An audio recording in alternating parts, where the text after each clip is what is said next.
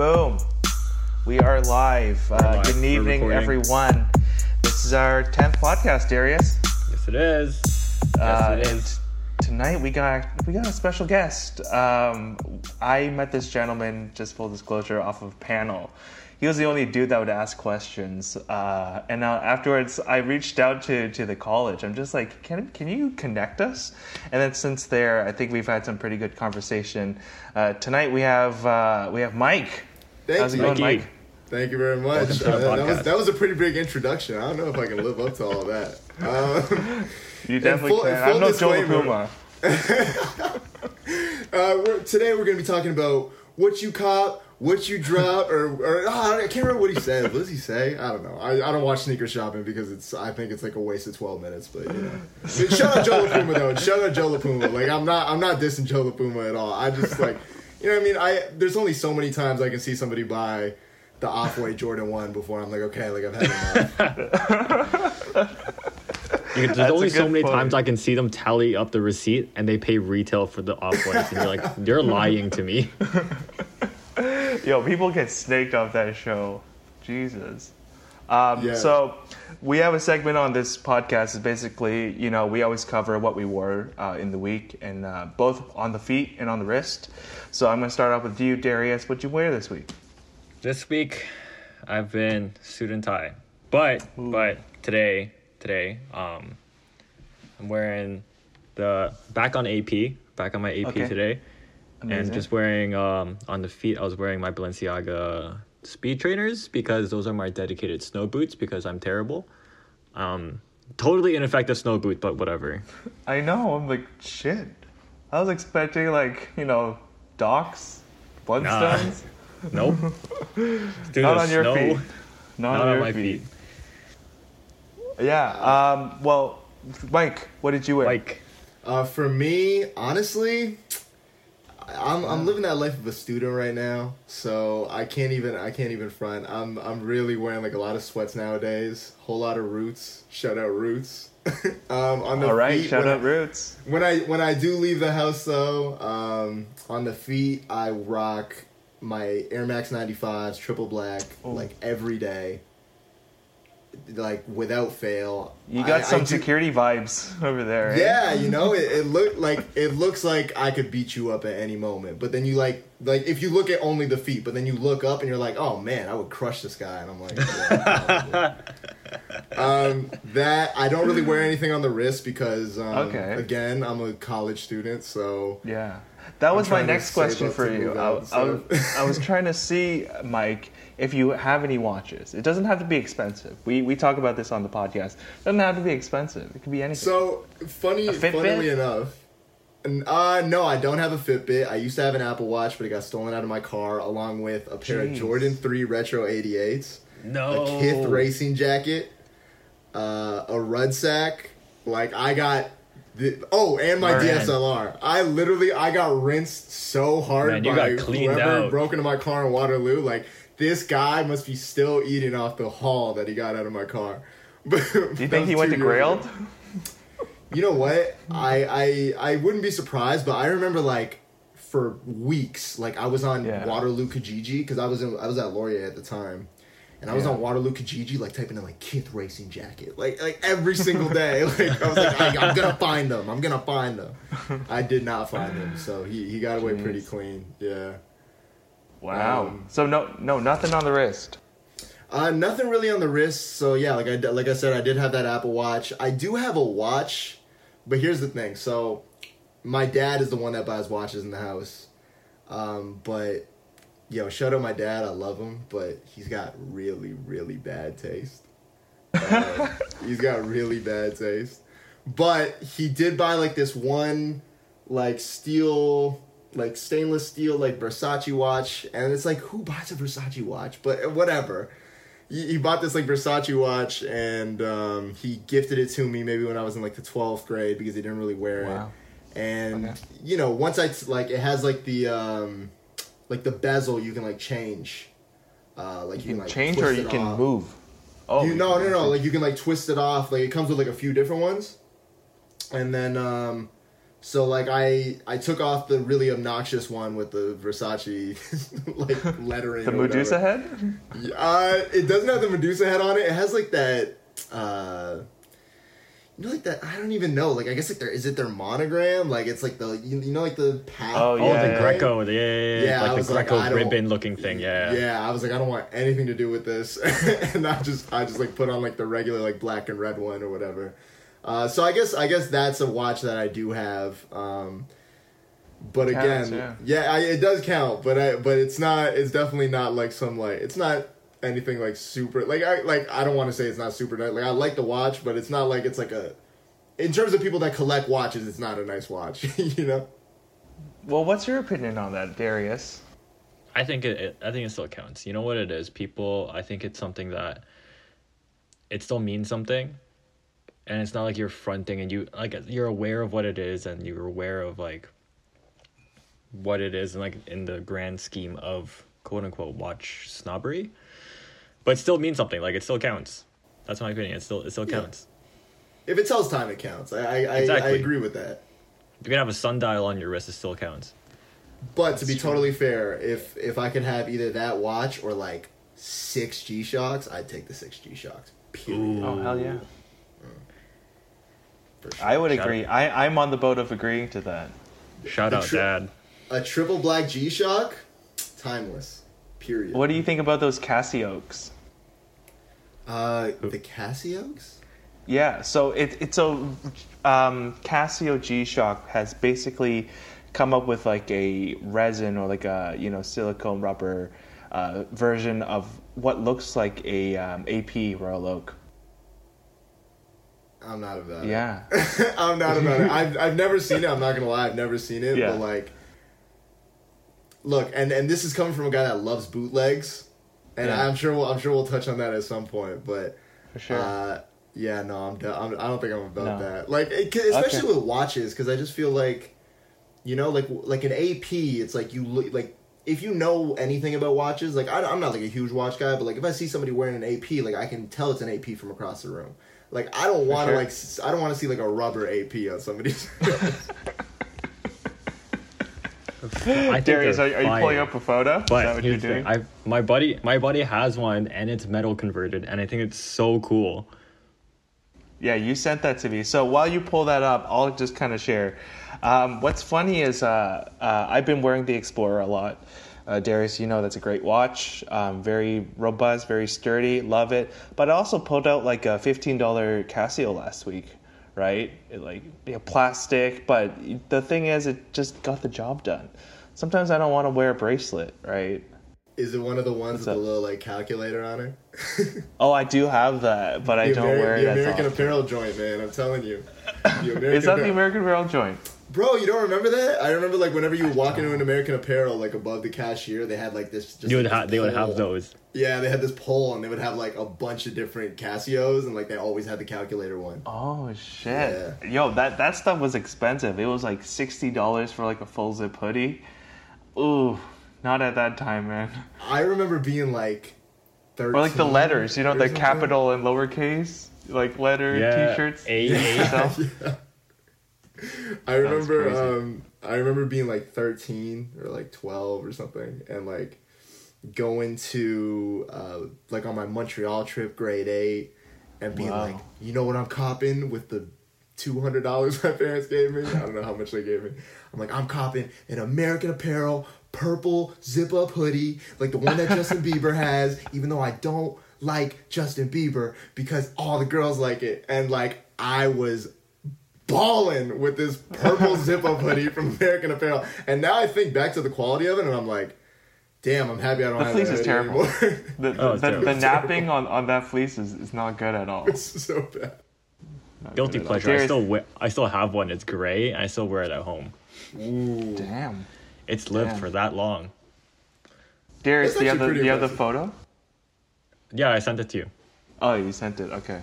Yeah. Sorry. Let's. So let me pull it's me holding my friend's Casio steel conversion, wearing my Royal Oak, and I think it's dope. Oh, that is pretty dope. It's dope It's in the pretty metal. sick. It's dope in the metal, It's but I'm sick saying in the like metal. Yeah, And it's dope here's in the real metal. one right there. But if it was in the rubber, I'd be like, yo, just throw this out. Like, how much Yeah, do the they go rub- for? The rubber's like what? One something? 130. Oh, it's soft. Okay, I thought it was gonna be like $350 or something for With for the metal design, conversion, you it's know? like 3 something. That's kind of soft too. I mean, You should get You're one. expecting, yeah, get one. you know Go to what? Soul I'm gonna be Stop. the biggest hypocrite. I'm gonna be the biggest hypocrite. You guys He's are gonna gonna cop right now. Yeah. In the middle of the podcast, I'm gonna go on the G-Shock website and be like, "What is metal conversion?" I don't Amazon metal conversion kit. Casio. Is that what you have to do though? You have to buy the kit separately, like from like a third party. Yeah, you do. But it's like it's apparently really easy to do and looks really good. Damn, that's some real do-it-yourself at-home shit for sure. For sure. Before we kind of dive into to new watches, I want to go back to the American Apparel. So Okay. I was guilty. I bought one as well, and I just remember the hoodie peeled within the first wash, all the napping on the back of the fleece washed off, and then I was left thinking like I just spent like $60 on this thing that I thought was so hype and so cool, and it's literally trash. See, Like Hollister had better fucking quality before. yo, don't even sleep on Hollister. When I actually have like, I remember like a pair of like the sweatpants. Remember they had like the Hollister down the side or whatever. Oh yeah. Yeah. Those are So fire. I don't have like the full pants anymore, but for some reason my mom thought it was a good idea to like cut it into shorts for me, and I wear Shorts? them around the house. Yeah, and I've had them for over 10 years, and I wear them around the house all the time. And they're comfy as hell. There's no pilling. I literally don't even Damn. understand how they've lasted, but yo, they're like, don't even sleep on Hollister like that. You can sleep Okay. in Hollister. You can sleep in I sleep in Hollister. I have no shame. Jammies. They become the new jammies. But the American Apparel thing. So like, there's a part of me, and I don't know if you guys feel the same way about clothes, but you know, when I was like 12, 13, like, not that I didn't realize that pilling happened, but like, I don't think I really was like that cognizant of it. Like, it's not like I was like, oh, like the hand on this hoodie isn't good enough for the $60. you know what I mean? But like, I kind of miss that. Like, I miss being 13 and being like, H&M jeans, dope. Like, you know, like that would save me so much money. That would save me so much money. The Like, ignorance. I wish I could be ignorant like that again. The ignorance is bliss. For me, what's different is like whenever like as a kid, when we'd go shopping, my mom could pick that stuff out right away. I'd be like, hey, I want this. She's like, look, there's already pilling on it. Why are you buying it? Or like the color shading is off. They're like, you know, like that kind of stuff. So I'm just like, The okay, pattern yes. match is terrible. Yeah. You know what? I'm not really like a big TikTok person, but like one of my friends, Carrera, shout out Carrera. She, I think, posted a TikTok one time, and I don't know why, it was like something about pilling. Like, I think she was just like laughing at it. And like, I see like these like 14 and 15-year-old kids on TikTok like shaving off their pilling with like a little disposable razor, and I'm like, wow, the joys of being 15. Like, Damn. That's crazy. Imagine I did that Yeah. with American Apparel. Oh, you would just shave right through it. Imagine buying like a Balenciaga hoodie and like having to do that. That is crazy, man. That is crazy. Yeah. Did you have the same experience, Darius? Like, how's your hoodie holding up after 10 years? It's still good because I literally only wear it in the home. Like, I don't wear it anywhere else. But you know what? What the next step after being like ignorant is like knowledge, right? The next step after knowledge is just not caring anymore. So today today, you know how last episode we were talking about how Supreme Box logos were like through the roof? Today I changed all my tires in a Supreme Box logo. So I have like tire marks all over the bottom of my hoodie now. I'm gonna wash that off soon. You know what? I think that's if anything, you didn't obviously. I mean, you just tanked the value of it. Like you just whatever. You just fucked your resale value. But like honestly, especially lately, and like I've been doing a little bit of this work myself, where like like yellowing soles and like distressing and stuff like that. Oh, nice. And Filthy. yeah, I mean, like, I can only aspire to be doing kicks for Ronnie Flag, but like, no, it's. I feel like this Warren aesthetic, I know it's not gonna last forever, but god damn, I wish it would, because it is like such a good look. Like I like the ALD 550s. Where like it looks like somebody pissed on the sole. Like I love it. I love it. And then also like I'm not even kidding. Like I saw last night that New Balance is dropping some 550s, not ALD. Yeah, they are. Yeah, And like GR. they were like the clean like Cleanest white things ever. midsole, and I was like, I'm gonna make a killing yellowing these. Like, They're not being released in Canada. They already released. They're not going to be in US or Canada. Yo, drop shipping. Yeah, you're gonna have to like fly to. I know, like in India and like some parts of Europe, they're getting it, but not Canada and US anytime soon. Oh, sweet! I'll just hit on my plug in India. No problem. There you go. Bulk. You're gonna get them in bulk. Man, I literally, if you're from India and you're listening to this, I'll buy 15 pairs from you right now. I don't care what size, red, blue. It could be like You're some gonna have to bootleg legit check colorway. those though. You know what, man? Honestly, if StockX can throw a verification tag on everything, I'm sure I can do it too. I'm really burning bridges in the first 15 minutes. I know, of this, like, alright. damn. Yeah, it's all good. This is It's what all the in good podcast fun. is It's all in about. good fun. No, Yeah. shout out to StockX, Josh Luger or whatever I think it's Josh Luger. I don't know. He's gone. He gone. No more left the Josh. company. What? When was this? And there's some controversy about the security breach, and he left just in time before the lawsuit, which is funny. But StockX News, I don't know if you knew, Mike, and we talked about it before, Darius. Canadian division's here. Oh yeah, I saw they opened up their Saga warehouse. Yeah. So hopefully that we'll see something go on over there. Save us on the duties, save us on the shipping at least, because that's one thing why I didn't buy from StockX. I'm not gonna lie. Yeah. I got a shoe, and I will not say which shoe it was because I don't want to, You gotta. piss This is- off. No, you who... It was a Dunk. Let's just say it's a Dunk. I bought a shoe locally. I guess I got it kind of under market value. It's an off-white dunk. I flipped that shit on StockX immediately. This is and it was like that, and I was like so happy because I didn't have to pay like all this money for shipping to the U.S. like the duty charge. Well, you know what I mean? All that garbage that they're charging you when you have to ship to the U.S. Mississauga StockX, really good look, and except if you're selling consoles, in which case stop doing that. You're tanking the market for people. You're tanking the market for people. There's an agenda to that. There is an agenda to that. Yeah. Darius, Mikey you brought has up something. 5 PS5s. Yeah, exactly. Darius, you talked about how there's the ignorance, you level up and you don't care. I'm looking around this virtual room right now and I see everyone's wearing hoodies. Oh yeah. How are our hoodies? Are they amazing or we're still at I don't care? So Darius, why don't you go first? What hoodie are you wearing today? I'm still wearing that box logo I changed my tires in. Let me see. That's pretty dope. Oh, there you Still go. in Boom. Yeah, Shout out. There we go. I don't have money for Supreme box logos. I'm never gonna have money for Supreme box logos. Even if I had money for Supreme box logos, I can't justify the resale on them. But on retail, If worth you can it. get them for retail, do your thing for real. Like, Get 10 of have- them. What? Get You more have, of them. you have 10 of them for retail? No, I didn't.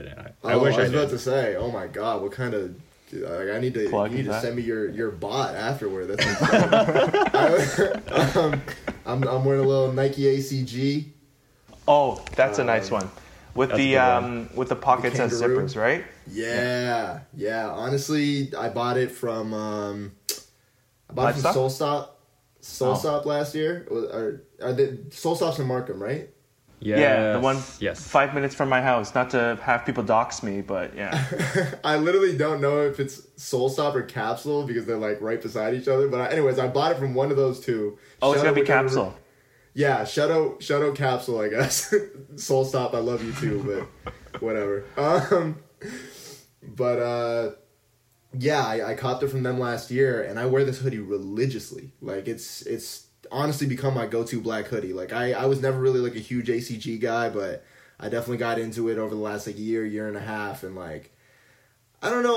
Like, do you guys feel like it's kind of, not a poser thing, but do you feel like it's kind of, like, weird to be wearing, like, I like Arc'teryx and, like, a lot of outdoor brands, like Patagonia, like LL Bean, stuff like that.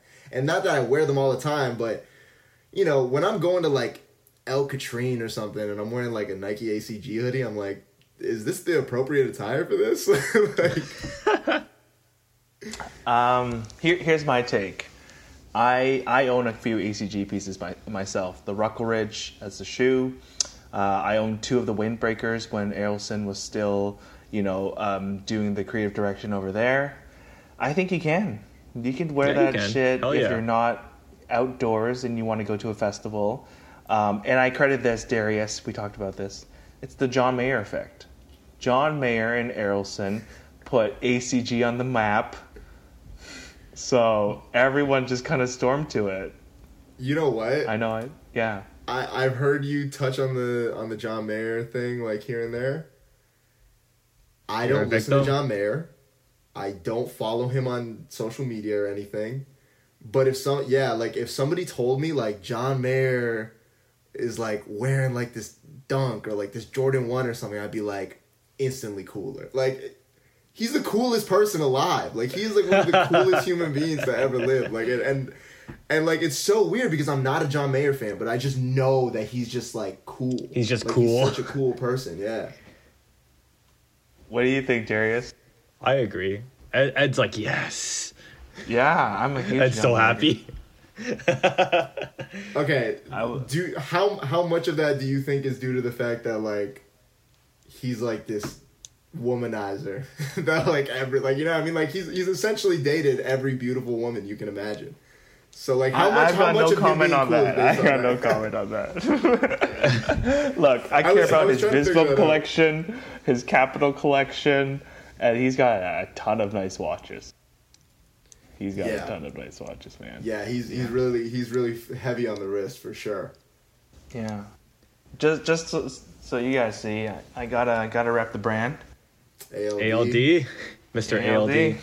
ALD. When they still did the 28-ounce French Terry. They don't do it anymore, but The this super is a heavyweight. nice... Yeah, this is a nice weight.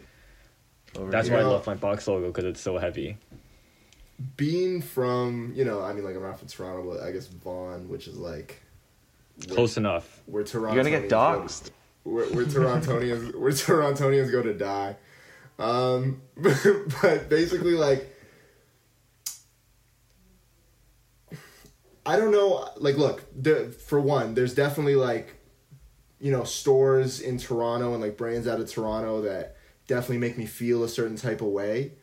Like, Better Gift Shop, for one. Like, I'm so happy that's a Toronto staple for us. Legends League, which unfortunately, like, is kind of in the process of not being a thing anymore, even though Brian Spiritu is still going to put stuff out. Maybe, like, Haley Elsesser. Like, Do you like Get Fresh Co? I like Get Fresh Co. Yeah, I like Get Fresh Co. Some of the stuff, I'm not a big, like, branding guy. Like, I don't like logos that much, but Yeah. they did these shorts.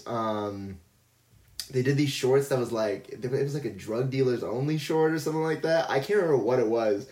And they're super dope, but, like, I know I can't pull them off because I'm going to look like an idiot. It's like dealers only or something. But yeah, Get Fresh Co. definitely does some cool stuff. But I just feel like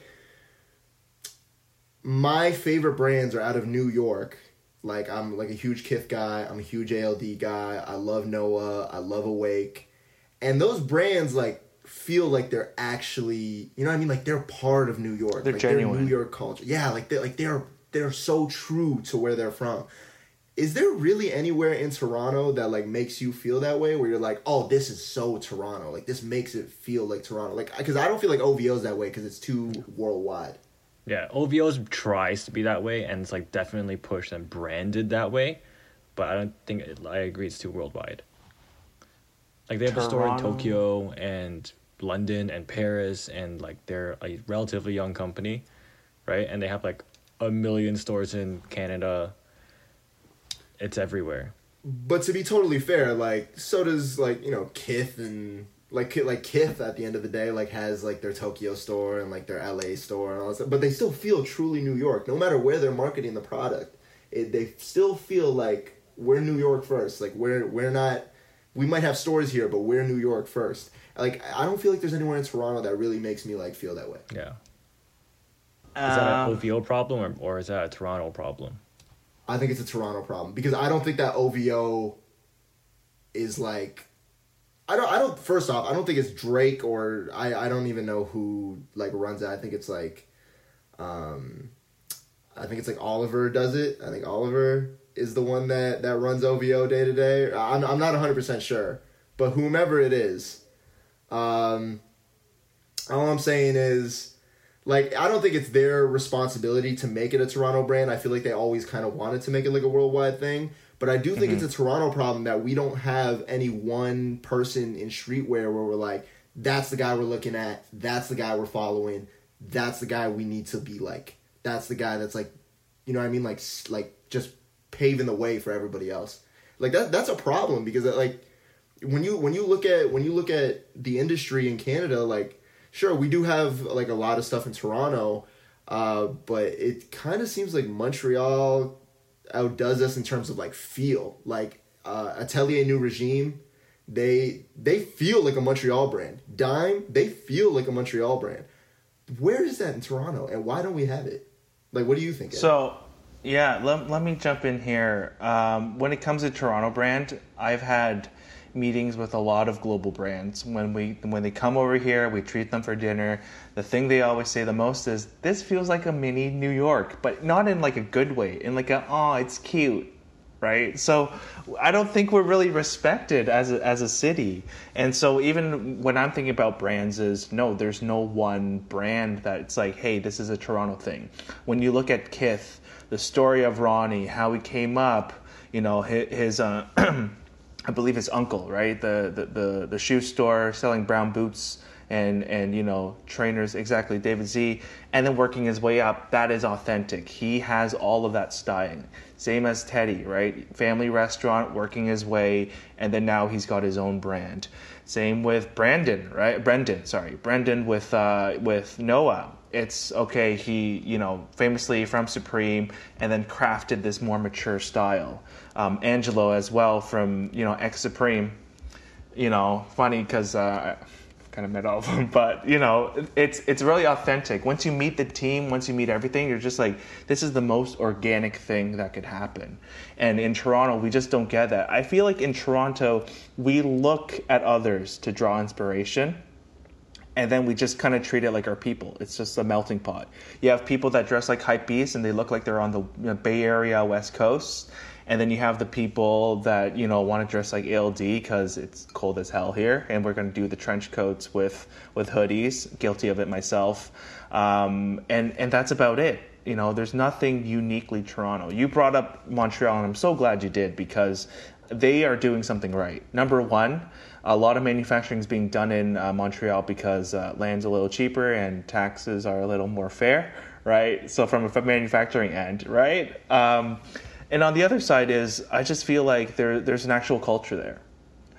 I know there's a Toronto brand out there. I don't want to put him on blast, but he tries to do it. However, his brand is about a movie that Tupac was in, and then a logo that Tupac wore in that movie. We can say it off air. I just don't want to put him on blast, right? He's an OG in Toronto streetwear. But the thing is, his branding is based off of a California movie with Tupac in it. Yeah, like I don't know. Like like that hurts. Like that hurts that we don't have anything out of Toronto like that. And but at the end of the day, there's some really, really cool Toronto brands that are doing stuff right now. Like, I don't know if you guys know GGITS, like Going Ghost in the Suburbs, but they're snapping. Like they're not, but the thing is they don't feel like Toronto, but they have to be like the best, like streetwear-ish brand out of Toronto right now. They're absolutely killing it. Like if you haven't checked out Going Ghost in the Suburbs, you got to check them out. Like their Arc'teryx stuff that they're doing is bananas. Like just all their graphics are like really cool, really fresh. Like I've never seen anything like it before. Like there's no brand that I can compare them to. And I mean, maybe that is what Toronto becomes. Is like I'm not like they could or could not be like the brand that comes out of Toronto, but maybe like at least they can be one of those brands that helps to, you know, show us like what Toronto is capable of and like build like really a feeling around the city. Do you guys think that maybe the reason why we don't have like a feel is because of the fact that maybe Toronto doesn't really know what it is with all the industrialization and like all the cranes that are up? Like we're not really like cemented in terms of feel yet.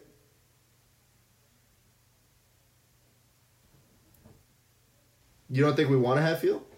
I don't think like as people who are like either create or are in the know of being like in industry or very in tune with industry, like obviously we want our own identity, but I think the general consumer or the general like populace, they don't really care. Two, they much rather seem to be connected with another city and feel quote unquote cooler.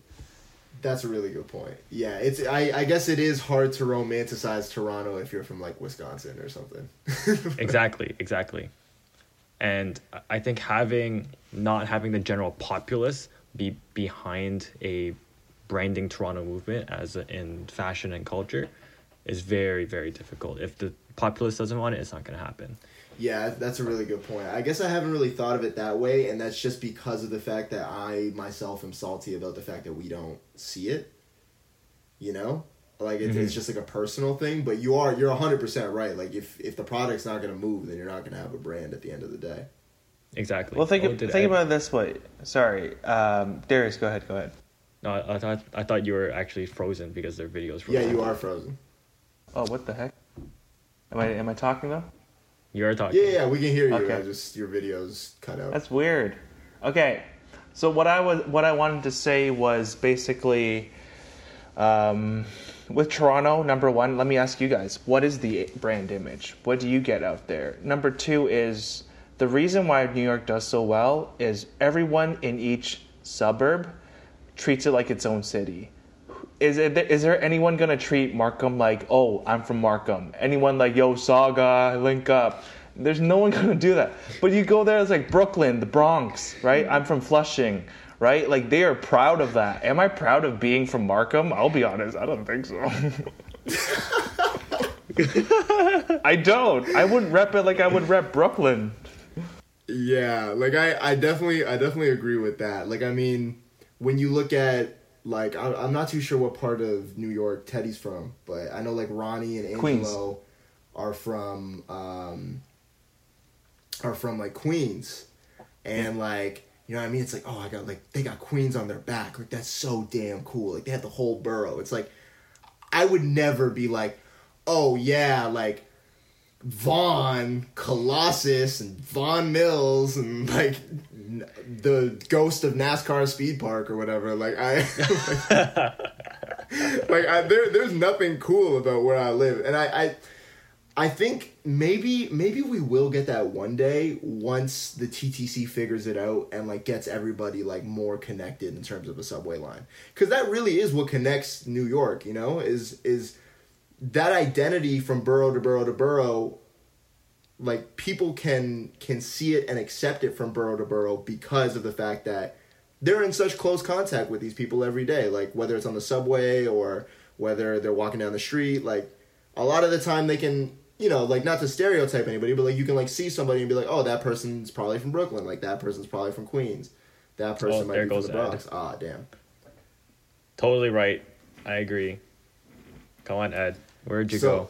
So basically, it's gonna take us like 60 years for us to get a feel of a city. Basically, I think you're totally right. I can imagine it in my mind's eye, right? If I was in New York, taking the subway and like going places, but in Toronto, my mind's eye goes, I'm gonna drive somewhere. Yeah. And be isolated in my little pod of transportation. Yeah. I think that, you know, like it's kind of, it's like how much of this can we blame on the fact that, okay, look, I'm not calling Toronto or any of the surrounding areas corny. Like, I'm not saying that we're corny per se, but like, you know, if we're being totally honest, like, we're not as cultured as New York. Like, no.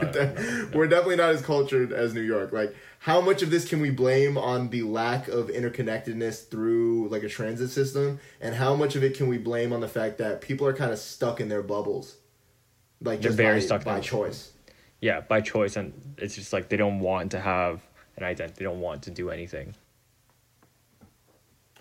I think. Oh, Ed had a power outage at the condo. Ooh. Yeah, he said to continue and not worry. And not worry? So here we are. Okay. Here we are. We're doing a 2-man show. We're kicking Ed off the pod. We're doing a freestyle. So what happened was Ed has a power outage in condo. Some new condos, man. New condos. Oh, he just moved? I know. I have no idea, but I think it's a new condo. Like, they have pretty spotty powerage. But we were saying how a lot of GTA, like Greater Toronto Area, neighborhoods and cities and towns don't really have an identity because people, one, don't care enough, and two, are so isolated from each other that it never interconnects itself, and no one ever develops identity from it. I think a part of that might just, like, and it's kind of sad that we don't, like, okay, like, Toronto, the downtown core, it's a melting pot, you know? Yeah. But, like, for example, if I'm talking about, like, where I live in Vaughan, like, I'm the odd man out because I'm one of the only people I know that isn't Italian by some sort of bloodline. You know what I mean? Like, I'm not Italian at all. And it's like, what are you supposed to do? Be like for, like, those people are already busy kind of being like, oh, I'm Italian. Like, I'm beating my chest, like, Forza Azzurri or whatever, you know? And it's like, the next generation, like, what are they supposed to do? Be like, I'm an Italian Canadian. Like, is it really, like, yeah, is it really something that you can, like, cling on to? Yeah. And I think a lot of the surrounding areas of Toronto tie their identity directly to Toronto and the downtown core. I would say if we have like if we have a district, if I can say that, a district that has its own identity, or like the inklings of an identity, it is downtown Toronto. That's the only place. Is there any one place in downtown Toronto where you feel has the most identity? Because I can think of two places, but I want to get your take on it first. I think there's a few places, but it's only because of like stereotyping and like, really, the worst of people there. See, okay, so I won't make you put him on blast or anything, but for me, I think, for one, Parkdale is like extremely, like, I know Parkdale's gotten a bad rap in the past because, like, you know, there's been violence here and there or whatever, but in terms of like an actual feel, it's like one of the only places where I can go in the downtown core and I'm like, oh, this place is different than all the other places. Like, this place is its own place. Like, it's downtown, but it's really its own place. That, and I guess this is probably happening because, and it's sad, but it's, I guess, starting to become a little bit gentrified, and like a lot of the stores that were in different locations before are starting to move there, and it's probably because of rent and stuff, and that is, you know, kind of helping it in a sense, economically, I'm sure, but it feels like it is going to lose it, like the feel that is there, it's going to lose eventually because like all these smaller businesses that are there right now are going to get kicked out, is like down Spadina on Chinatown, like in Chinatown. Yeah, Chinatown has its own feel. it's not like I'm mad that it's not bigger because like it really feels like you're not in Toronto for like it's a totally different thing. Like it for the 950 meters or whatever it is. Like it's its own place. And I mean, and I'm not disrespecting any of those stores that are moving in there because like I feel like it's the coolest place to set up shop. Like if I was like, you know, starting up a store and going brick and mortar, there's no way that I'm ever gonna go pay Queen Street rent. Like, or like Ossington. Yeah. Like no. And definitely not Yorkville. So definitely not. So yeah, like it's like why not set up shop in Chinatown? Like it's cool.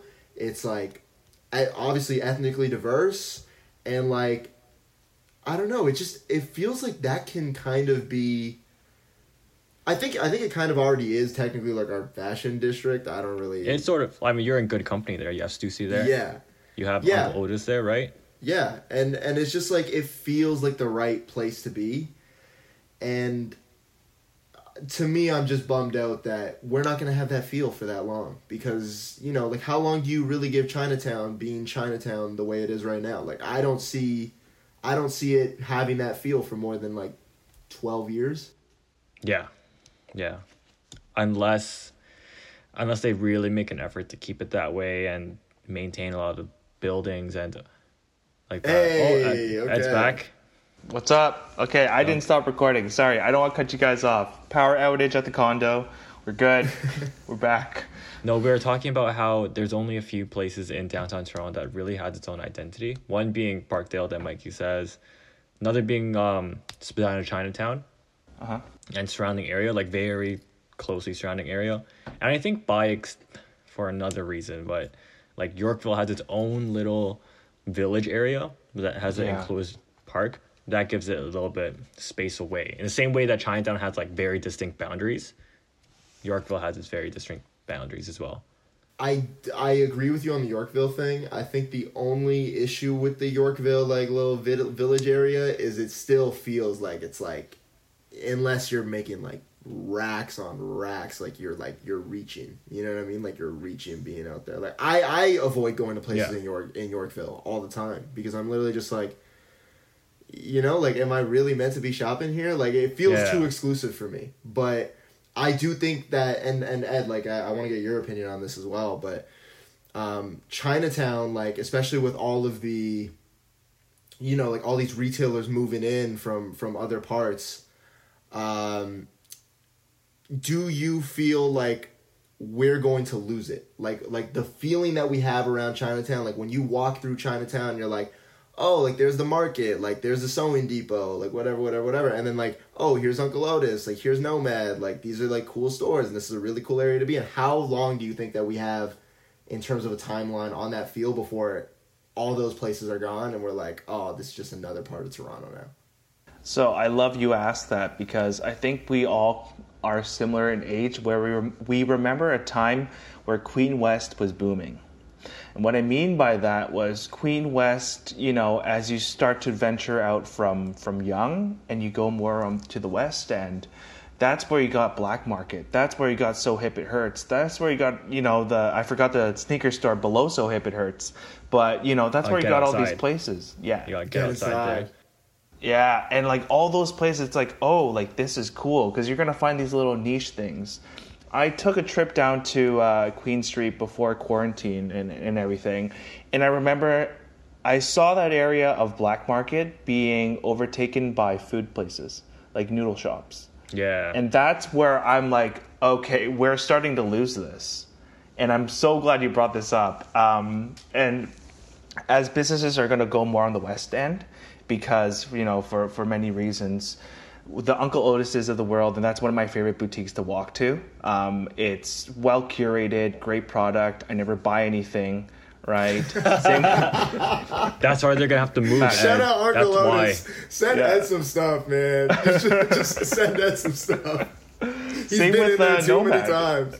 Exactly. Same with Nomad. Great stuff. I never buy anything. That's why they're gonna have to move again. Hey, look, I'm not gonna drop like four bills on some Stone Island. I really can't. You know what? I don't know if you guys agree with this, but I think, and I don't want to get too far off topic of what we were talking about because I think it's a really good topic, but Nomad has my favorite retail space in the entire city of Toronto, hands down. Like, I don't know what it is about like going down the steps or whatever, but like it feels like a different world when you walk in there. Like it's a fantastic retail space. Like I love it, and I don't know why. I you know what I mean? Because it's really like, not to say that it's not different. Like obviously they have their own vibe and their own feel to it, but I don't know. I really I guess it might be like the underground thing. It might be like one of those things where like I feel like when I'm walking downstairs and like I can't really see the street level anymore. That's probably part of it. But I really do love their retail space a lot. Like they do an unbelievable job.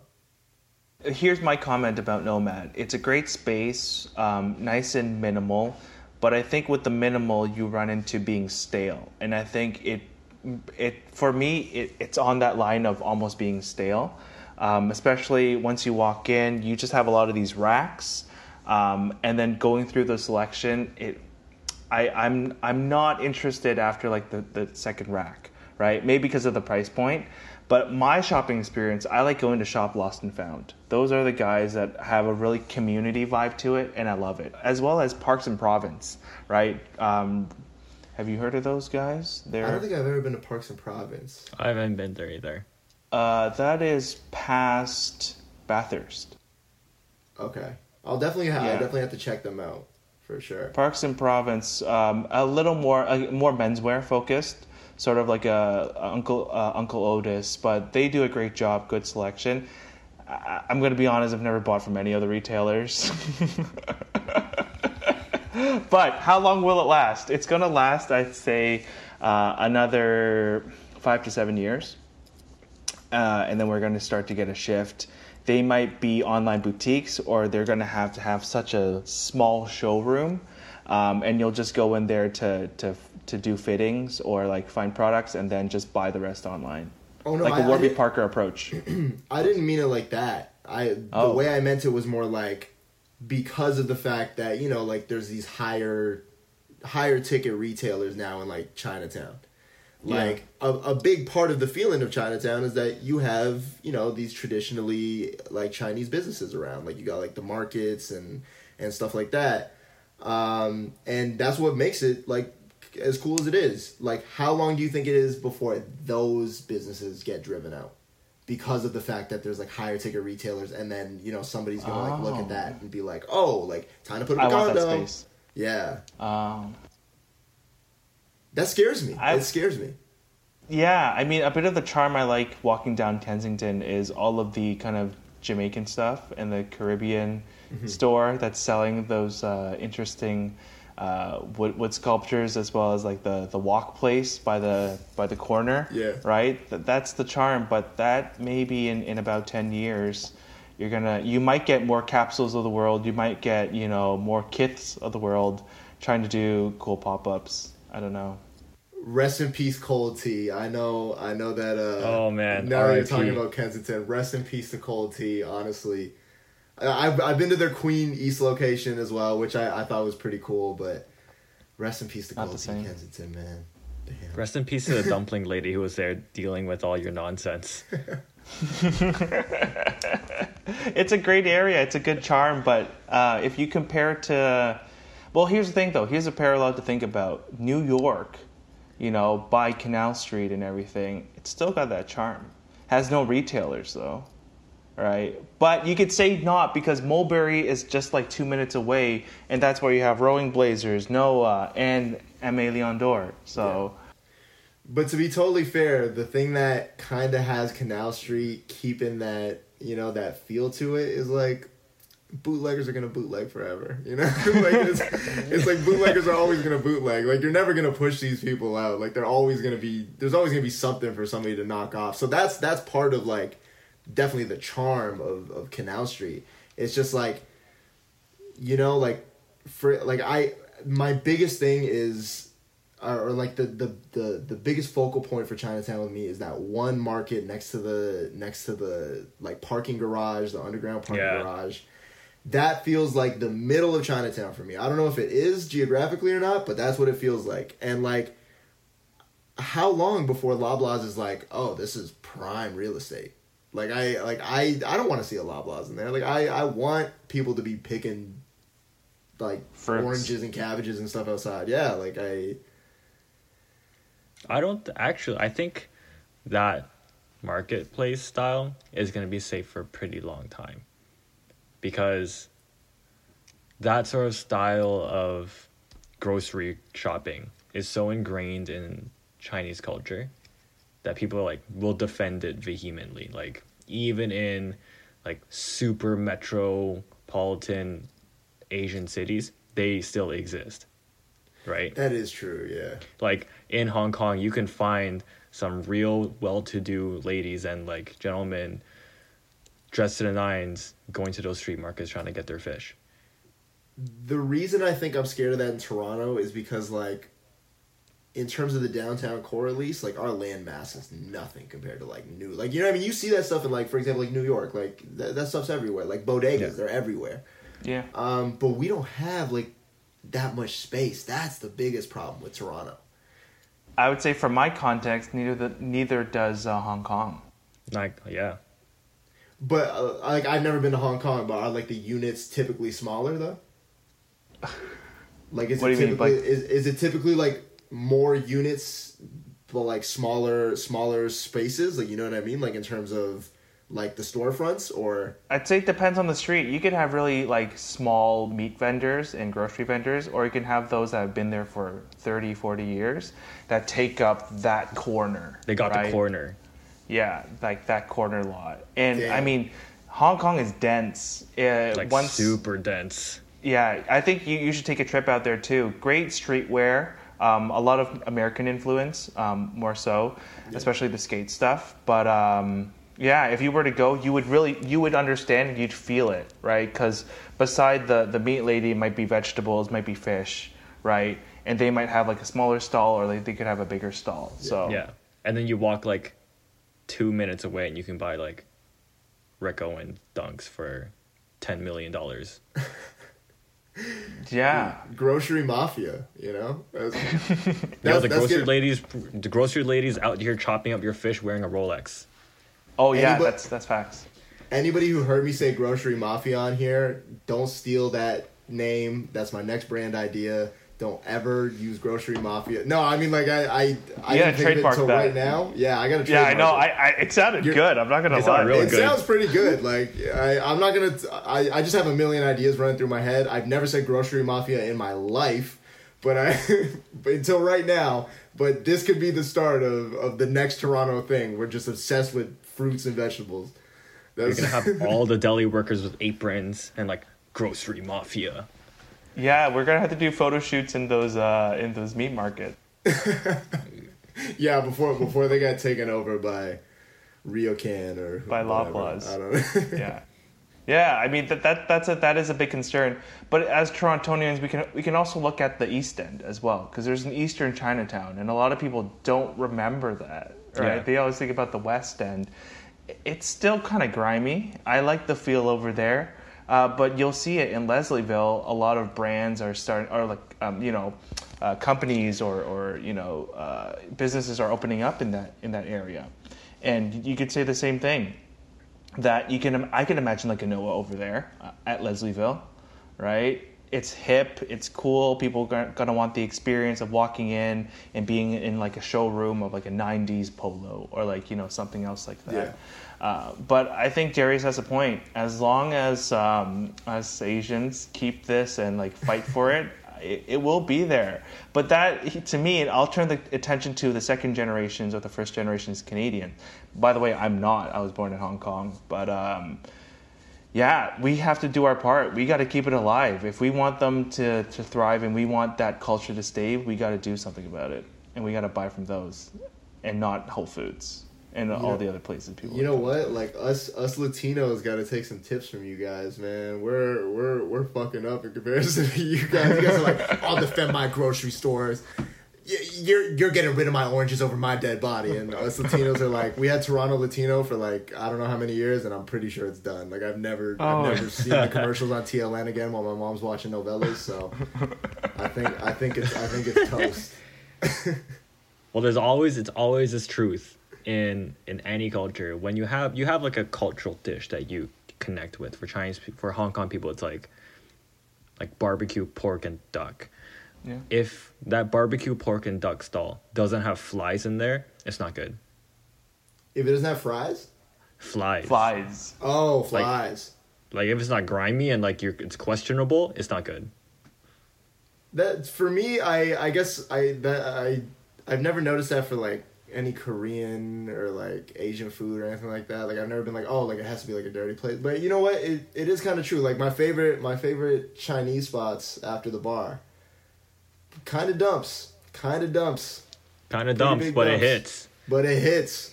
That like legitimately, those people are paying like $17.50 a month in rent or something. Like, I don't know how. and then they're like, oh, here's your full meal for $14, and I'm like, you should be charging me $14,000 because I'm hammered right now. Like, there's no reason it should be this cheap. Like you do realize that you can take full advantage of me at this moment in time. I'll say this: one of my favorite taquerias is by St. Clair and holy fuck, I forgot, West End, but maybe Dufferin in that area. It's grimy. It's a family-owned butcher store, right? And they just happen to sell tacos and like all like just as like a side business, and it's grimy in there. That's and amazing. I think the owner's like an ex Lucha Libre. Really? No. I'll send it to you guys after. The name of that place. I'll send it to you afterwards. Amazing. I'm going there because he has his ex wrestling photos like around, and he's got the Lucha Libre masks. I would legitimately pay him an extra $50 if he were to just like cook my tacos in the mask. I swear to God. That is authentic Mexican experience right there. Yeah. If there's not a guy, if there's not a guy in your taqueria with a Lucha Libre mask on, making you your barbacoa, then it's not Mexican. He has to yell at me when he's serving me too. He has to be angry. He's gonna wrestle me, put me through the top rope or something like that, and then serve me a taco. If he calls them beans and not frijoles, then it's an issue. Yeah. That is an issue. Yeah, I agree. That is an issue. That actually is an issue. I did kind of want to bring this up because I know me and Ed have definitely, spoken about it from time to time, and I guess this kind of, is in line with like the bootleg thing that we were talking about earlier. And I guess it's not as hot of a topic as it was a few weeks ago, but I still think it's worth talking about. Warren Lotus. Oof. Darius, go. You know what, Darius? Sounds like you got a lot to say. I'm not even going to ask a question. I don't have a lot to say. I think, one, I think it was somewhat cool that Jeff Staples, like, co-signed it. Like, that's sort of cool. That was like, oh, yeah, this is cool. Jeff Staples, blah, blah, blah, blah, pigeons.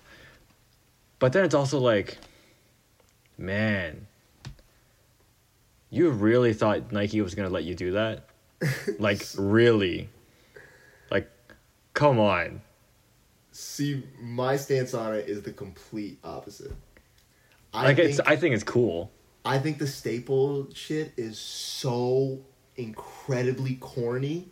Like, I was so mad at Jeff Staple for that. And it wasn't because, like, I was trying to be, like, some Nike gatekeeper. Like, they don't pay me. They don't give a shit about me. Like, I haven't touched a pair of Nikes on release day in 8 years. And I sign up for every single raffle. So I should be going, oh, yeah, keep going, Warren. Do your thing. Like, stick it to him. But I'm not. And the reason why that I found it was corny was because, one, Nike gave Jeff Staples so much over the years. And for him to turn around and be like, oh, they don't like me anymore, so I'm just going to, destroy the legacy of this, of literally the most iconic dunk of all time. If either that or the Paris dunk, like, they're neck and neck. I found that to be corny, but here's what I don't find corny. is Warren Lotus with the original colorway that he did, with the Jason swoosh, that red and black. When that shoe he first previewed it, the internet lost their collective shit. And nobody was complaining. Everybody was like, this is so cool, this is great, this and that and the other thing. The part where it became corny was when he started taking the Heineken colorway and throwing the Jason swoosh on it. He took the Stussy colorway and threw the Jason swoosh on it. And then, I can't even remember, and then the Staple colorway. And it's just like... Staple, yeah. Also, he did it to himself. That's when he got the attention. He did it to himself. Here's the thing, is people think that that Nike just caught on to this after the Staple thing. And that couldn't be any further from the truth.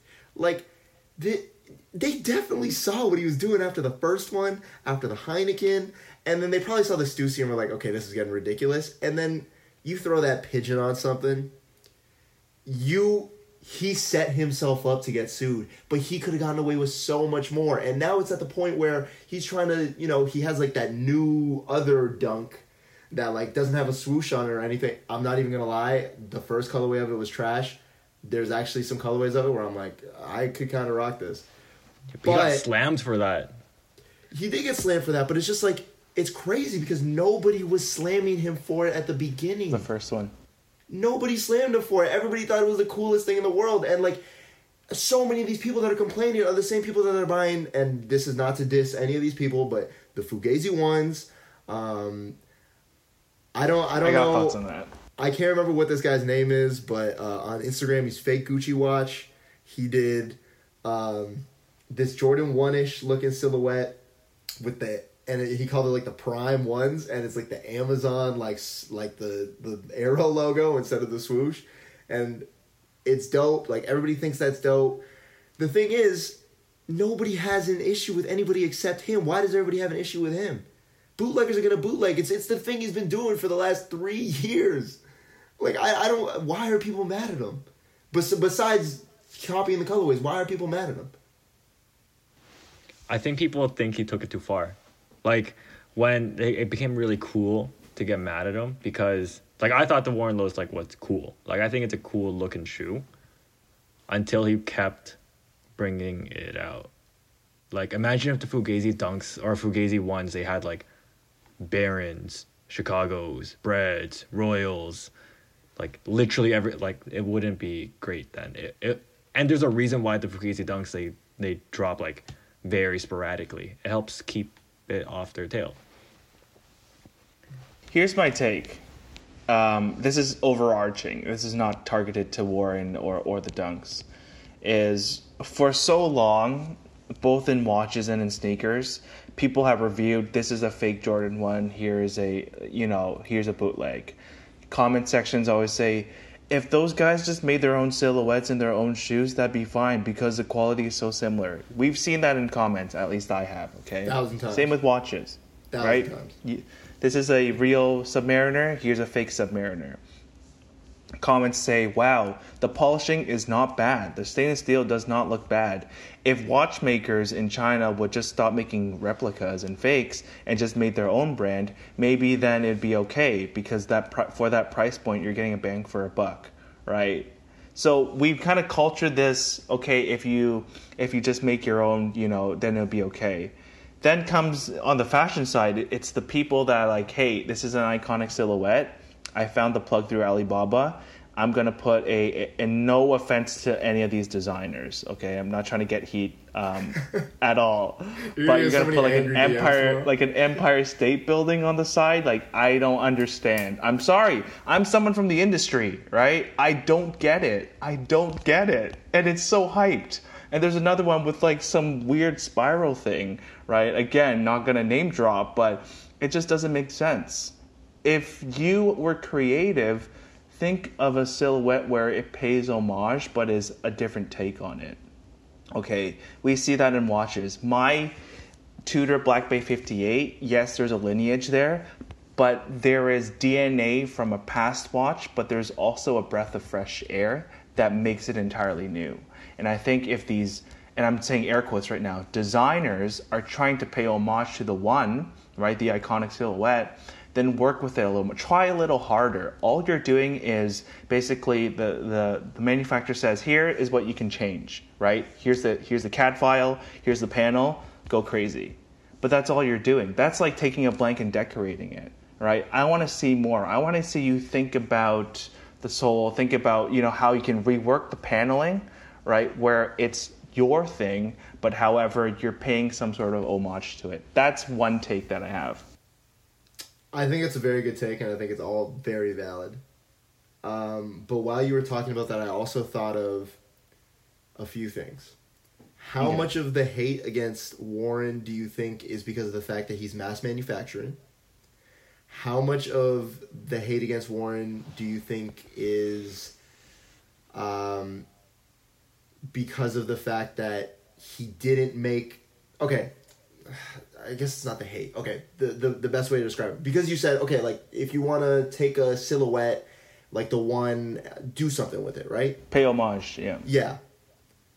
With the dunks that he made, like, I think that there's something, pretty special about putting your logo in the sole. Like, I'm not saying that it was like some groundbreaking thing, but I'm just saying it wasn't the same shoe. But then people will go and, like, buy one of these other, like, bootlegs, and nothing has been changed. Nothing has changed except for the swoosh. So it's just like, does he deserve the hate as much as he gets it? Like, okay, even if he deserves some of it, like, do some of these other people not deserve it? Like, do they not deserve the same level of criticism? Like, I think they do. He tried to go up against Nike, and that was a stupid move, but very stupid. But like, Nike hasn't come after anybody else. Like, is there not something cool? Is it not cool to get sued by Nike? I think that is the coolest shit of all time. Like, if I was Warren Lotas and I got sued by Nike, I would frame the cease and desist. That'd be like, I can't think of anything cooler than that. Like that, like, you got sued by Nike. Okay, here's my thing with Warren. This is my creator hat on it. It's no longer the business and the apparel side. The creative side of me is I loved it because it was disruptive. It caused buzz. And there was something, a little rebellious about it. Like, just the action alone was like, yeah, I'm going to take these iconic silhouettes. Like, the iconic silhouette first, right? And iconic color, and I'm going to change it. Second thing was, oh, y'all like that? Okay. Let's, what's hard to get in that world? Oh, the Heinekens? Oh, Jeff Staples, nice too. Great color blocking, great color combinations. Yeah, let's do it, right? He at that point as a creative, like, how far can I push this? And artists, some artists, especially in the conceptual areas, that's their job. They want to know, how far can I push it? There's an artist that sold cans of his poop, right? And no one ever opened it because they're like, oh, it's from this artist. It's going to be worth a lot. But some people did because they're just like, no way there's actual poop in it. And they wanted to discover it. But that's just a testament of, as an artist, you're just trying to see what you can get away with. At least I am from an art standpoint. I don't want to diminish Andy Warhol at all. That's what I'm going to preface this with. Because Andy Warhol is like one of my favorite artists of all time.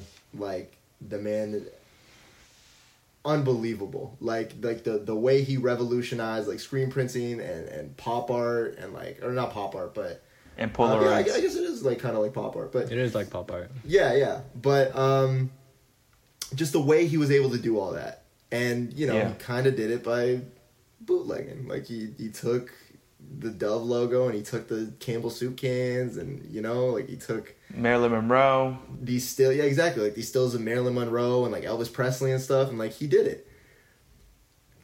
Are we at a point where that has been done enough that we can't give somebody credit for that anymore? I'm not saying Warren Lotas specifically, like whatever. But I'm just saying, if somebody does it the right way, are we past the point of giving people credit for that? So from an art standpoint, the only reason why he was able to get away with it was just through justification. He just wrote such a great artist statement that curators are like, amazing. This is, it's so far removed, or you've completely changed the meaning because Marilyn Monroe is known as blah, blah, blah. And since you split her up and you've changed her tones, you've turned her from this into that. Revolutionary. Okay. With with all these shoes and maybe the Warren thing is, I think he just did it because, hey, it looks good. I'm going to get buzz. I'm going to, get some clout from this, and that's why I'm going to do it. That's why he's taking heat. That's what I think. But also, was it you that talked to me about it? Was Buscemi, right? Yeah. Was it Joe? Yeah. He was handled a different way. He was handled a different way, but I think it's because it wasn't so blatant. Like, okay. when you look at the way that Buscemi did it, I can't remember what the brand was called. But so Buscemi was like peace signs. Look at what I did. Warren is like middle finger, up to the gods. Exactly. Up to the gods. Exactly. But also the product was like so different because yes, it was elevated. Yeah, like it was elevated. Like he went and he said, all right, like how can I make this look more like a almost like a crepe boot? Like how can I make it look like something that you would see at like Saks or Barney's or whatever. Yeah. Like how can I make this look like that? And yeah, he got dinged for it, but they were basically like, all right, like what's done is done. You're good. Like we're not gonna come after you anymore. He stopped right away, I believe, right? Yeah, He was like, I don't want no smoke. You don't want none of that Nike smoke. Yeah, he was literally like, I'm good on this. But I think with Warren, and I've been following him for over 2 years now. I first followed him in 2018 when he had like 60K followers. Wasn't he known for jeans and denim? He was known for flannels and jeans and like recreating stuff like that. It was like proto Greg Lauren, is what it was. Really? The funny part is I must have gotten onto him after that because I never saw him put out pants like that weren't like sweats or joggers or something like that. Like I never really saw him put out flannels, but I remember when I first got onto him, he was like just beginning, I guess, to do like all the sports bootlegs. So like, like Houston Rockets with the flaming skull and the jetpack or whatever. Mm-hmm. Like, what I mean? Like all that stuff. Like I was just like, oh wow, like he can actually get sued by the whole league and he just doesn't care. Like this guy doesn't care. And he would go on his story, and this is part of I think what gave him such a cult following in the first place. Was he would go on his story and be like, yeah, fellas gotta milk. And that was essentially just him saying, I'm gonna steal everybody's ideas. Like, I don't care. And I swear to God, it could not have been more than 6 months ago. He posted something on his story where he said, he put me becoming inspired. And it was like, it was like a stock photo of like a robber in like a black and white like a black and white shirt and like a money bag, and then like he's like, and I'm gonna keep on taking inspiration from here and there and everywhere, and he literally doesn't care. And at a certain point, like I do respect him as a creator because I've seen him create stuff that is truly unique, but it does kind of leave a bad taste in my mouth when I'm like, okay, if you're a creator, you have to realize that these other people are busting their ass to create stuff too, and you're just going, I don't give a shit. And at a certain point, like, maybe that's why people turned on him, because everybody loved him. Everybody loved him up until 4 months ago. Well, I also think that the customer service wasn't good after the cease and desist. And like, here's your replacement shoe, right? And then it's just kind of like, what? And I'm going to give you like some compliment. Was it a t-shirt or something like that to remember the moment that I got the letter? Yeah, I think it was like a lawsuit t-shirt. Yeah. From that point, I think people were just like, bro, I wanted the Heinekens. I'm not going to pay for the Nikes. Right? And then it just got to that point. It's just like, people are like, okay, you know what? Screw this. I'm going to, I just want my money back. You just give me my money back kind of thing. Yeah. But he, as a creator, has already placed his deposit, right, or his bulk order, right, with the manufacturer. So for him financially, his cash flow is tied up, and he's like, I need to make these shoes, and I need your money to help fund this. You know, I think Dave Grootman might have to bail him out, man. I know he's homies with him now, so yeah, he might have to sell a little chunk of the club off for his buddy Warren. So. Yeah, seriously. Ultimately, he flew too close to the sun, was what he did. Way too close. And then he taunted the sun. Yeah, that was a little stupid. Okay, you're radioactive? Whatever. I got microwaves. Same different toilet. You know. Yeah. So that's what I got to say about Warren. I like the disruption, but I think it got to a point where it's just like, okay, enough is enough. I have another topic that I was actually thinking of earlier today. I don't know. Now you know why I can't get it out of my head. Imagine if Eminem dropped that Jason Dunk as an Eminem shoe. Oh my god. Oh. Yo, Slim, hit my line. Jeez. Because he has actual Nike cred too. You know, I have an issue with Nike stock numbers. I don't like how they will okay, well, first off, no, I do on a regular release basis, I have a gigantic issue with their stock numbers. I, am in some circles where I'm able to see how much stock certain retailers are getting. And for example, for the Jordan ones that dropped last weekend, the stock on Foot Locker Canada. Was it the Tokyos? Yeah, like the JP. Yeah. Like the navy. The metallic swoosh with like the midnight navy. Yeah. The stock numbers for Canada were pathetic. Like I'm talking like for the whole country. Yeah. Hundreds of pairs. Like, no. Yeah. Oh, I believe it. I'll send you. I don't want to say. I don't want Foot Locker to blow up my spot or anything. Whatever. But like, I'll send you the stock list after. You're gonna lose your mind. Like you will not believe how few pairs there were. And now I understand why I don't touch on release day. Like I fully understand why I don't get to toe pairs because like it's wild. I'm hundreds is an overstatement. Wow. Yeah. But this is what I heard from someone is that it's because when it comes to Nike, we have to share inventory with Amsterdam.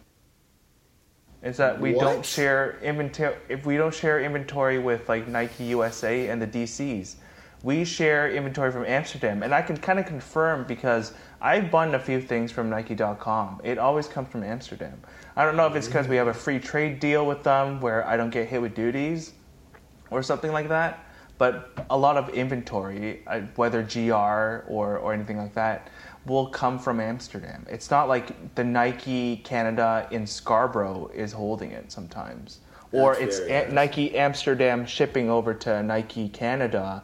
Here's your inventory, go disperse.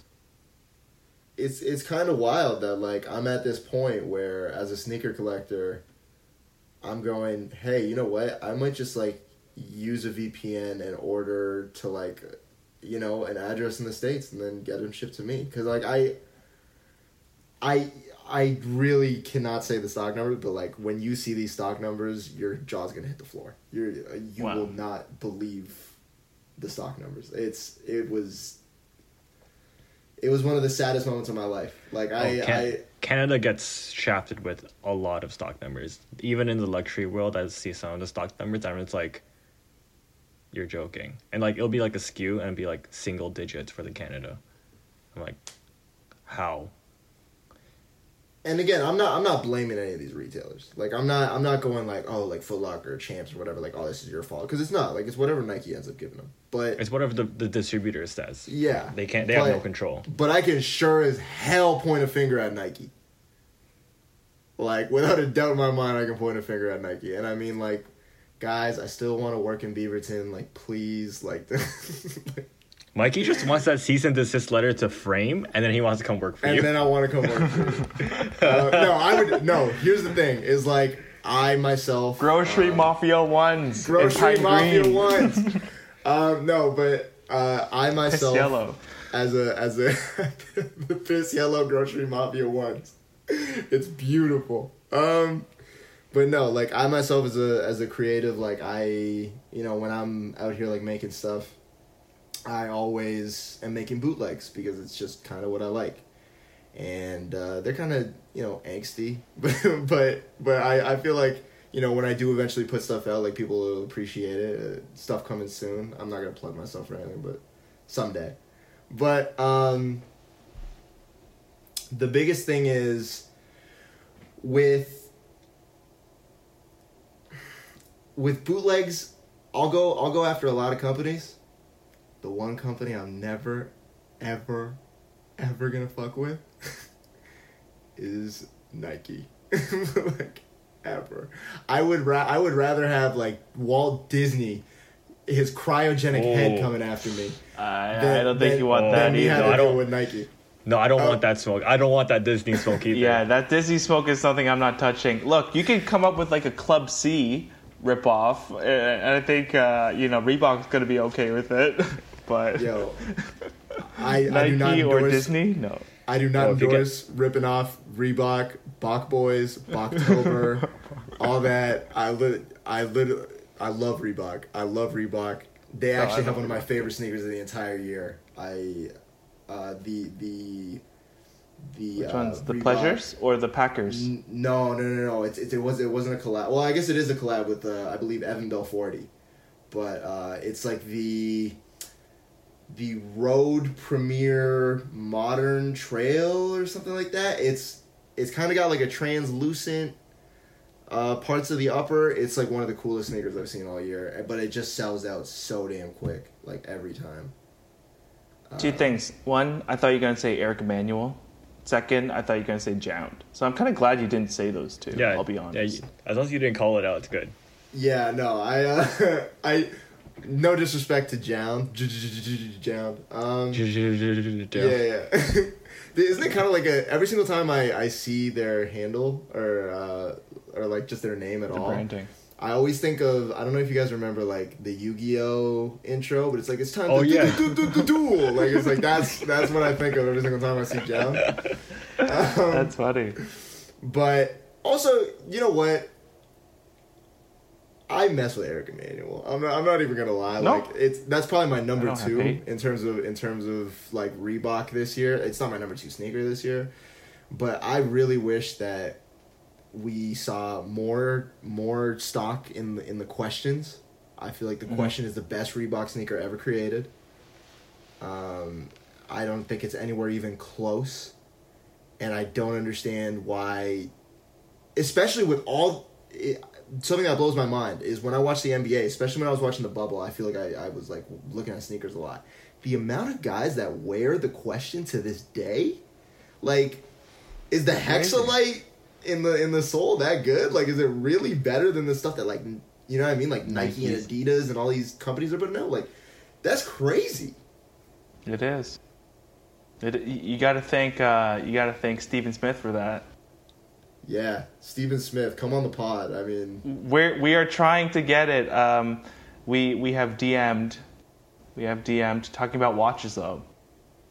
And so if we can get Stephen Smith on the podcast, that'd be super dope. that would be like the coolest pod guest of all time. I mean, like I think like I'm probably the worst. I'm probably like at the bottom. No, you're good. You're good. You're good. This is a good But- energy.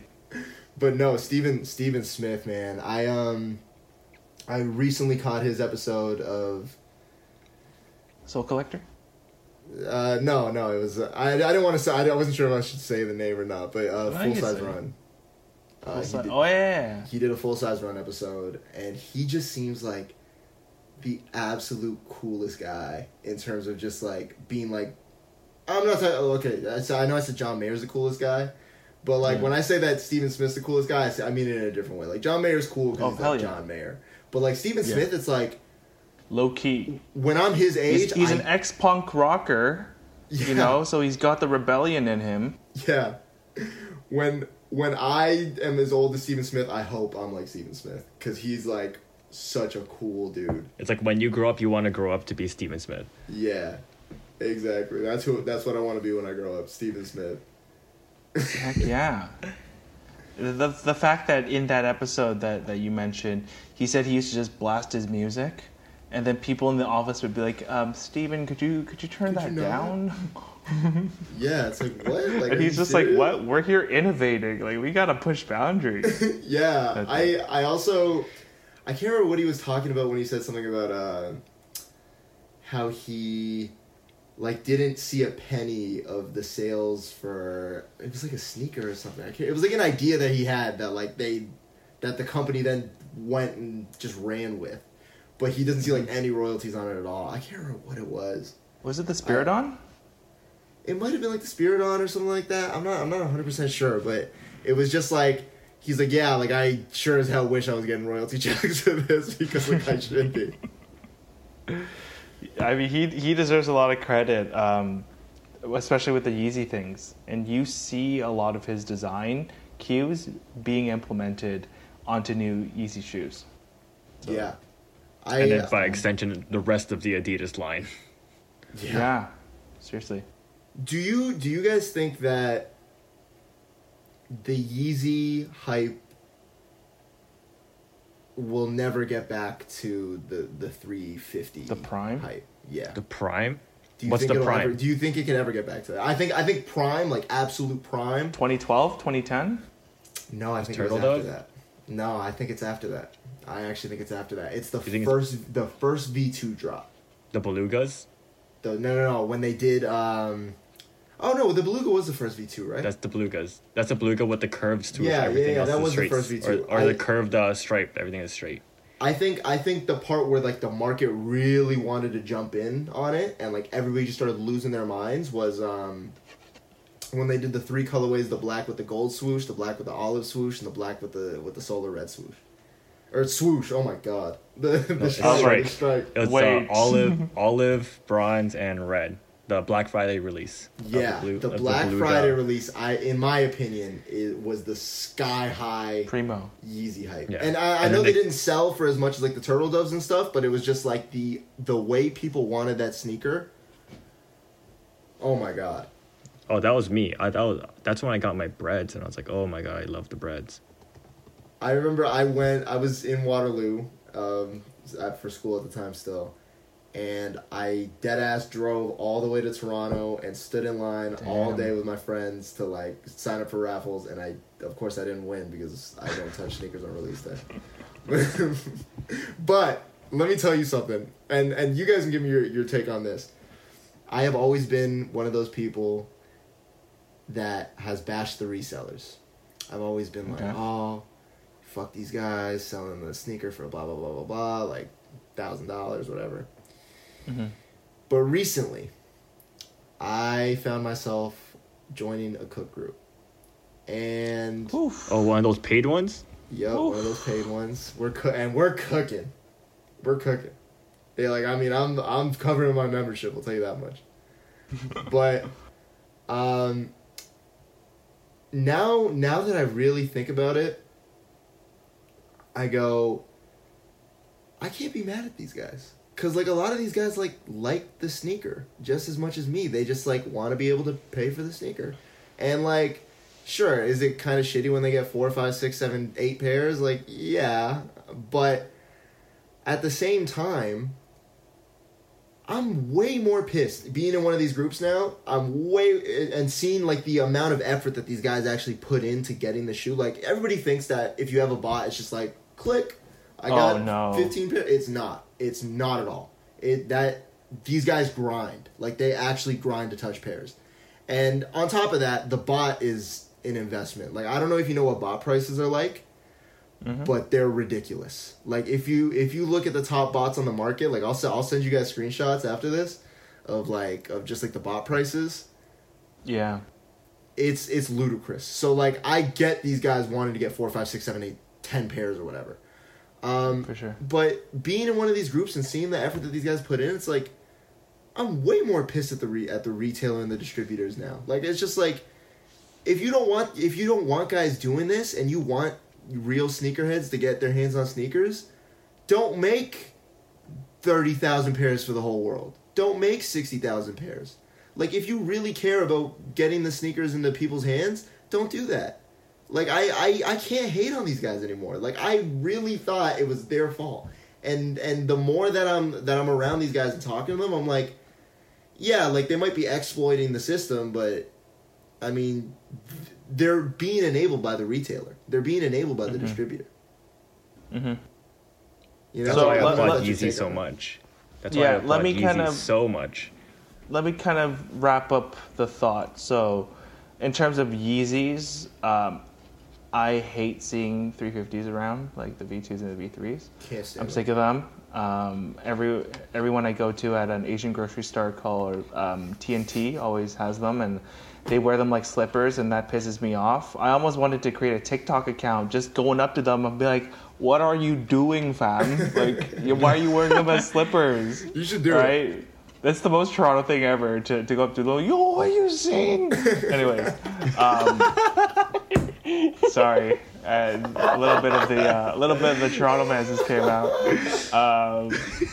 But yeah, I'm sick of them. However, I respect the 700s in all three variants. I think there's 3 versions of The best right? easy. And I also respect the 500. Do you respect the 380? I had a pair and I sold it, so that shows you how much I care about it. Damn. You know, Yeah. I'm surprised because everybody that I know has gotten them has towed them because the resale value is like non-existent somehow. And everybody that I know says they're the most comfortable shoes they've ever worn. They're comfortable. It's not doesn't really work my style. I'll Okay, say. all right, that's fair. Yeah, but the I think- 700 V3s are nice. I think the V3s, right? What do you think finish your point about the resellers and Yeah, I think so- 350 V2 is the perfect solution to Yeezy resale. It was the perfect solution. it was. Agreed. That point. And And I that's why- respect Kanye for that. Yeah, Kanye and that's why I Kanye love is the so shoe. real for that. Kanye is so real for saying everybody is gonna touch Yeezys and then letting everybody touch Yeezys because he could have Yeah. 100% just milked the 350 hype for another 2, 3, 4, 5 years. Like he could have done it, and he didn't. He was literally like, "Let's put out 1 million colorways." Yeah, and that was Yeah. day one. Day one since Nike Air Yeezy 1. He wanted everyone to have Yeezys. Yeah, yeah. I respect Kanye to the fullest for Yeah, that. But that's why I can understand like not liking the 350 Yeah. V2 and 350 V1 silhouette, but I love the shoe. I in think that I'm regards. just over like knit uppers in general. Like I never want to see another knit upper in my entire life. Like, look, I have like one of the most comfortable pairs of shoes that I own. I have like the Vapor Max Utility, like the mid with the like the The zipper thing. it's not a zipper. It's like it's just like the it's not like actual laces. It's like it just comes with like Yeah, I have a pair up drawstring. there, the black pair. I Yeah, got 'em from and- the Nike and Play Store. Yeah. I love those. They're great shoes. But like, will I ever buy another pair of knit sneakers? No. It's like, can we stop making knit sneakers that aren't performance based? Like, stop it. Just stop doing it. Like, I've had enough. I've had enough. Please. It's like I could tell. seeing a knit sneaker for me is like, okay, remember I would say maybe like the thousands, like the 00s. I don't even know how to like refer to that as like a time period, but the 2000s, like it doesn't sound right, but you get what I mean. The 00s when everybody was like shopping at West 49 and buying like Etnies and Osiris, like all these really ugly ass skateboarding sneakers. Supras. Oh my god! I still have my pair of Creative Rex over there from those days, damn, bro. that was a bold admission, but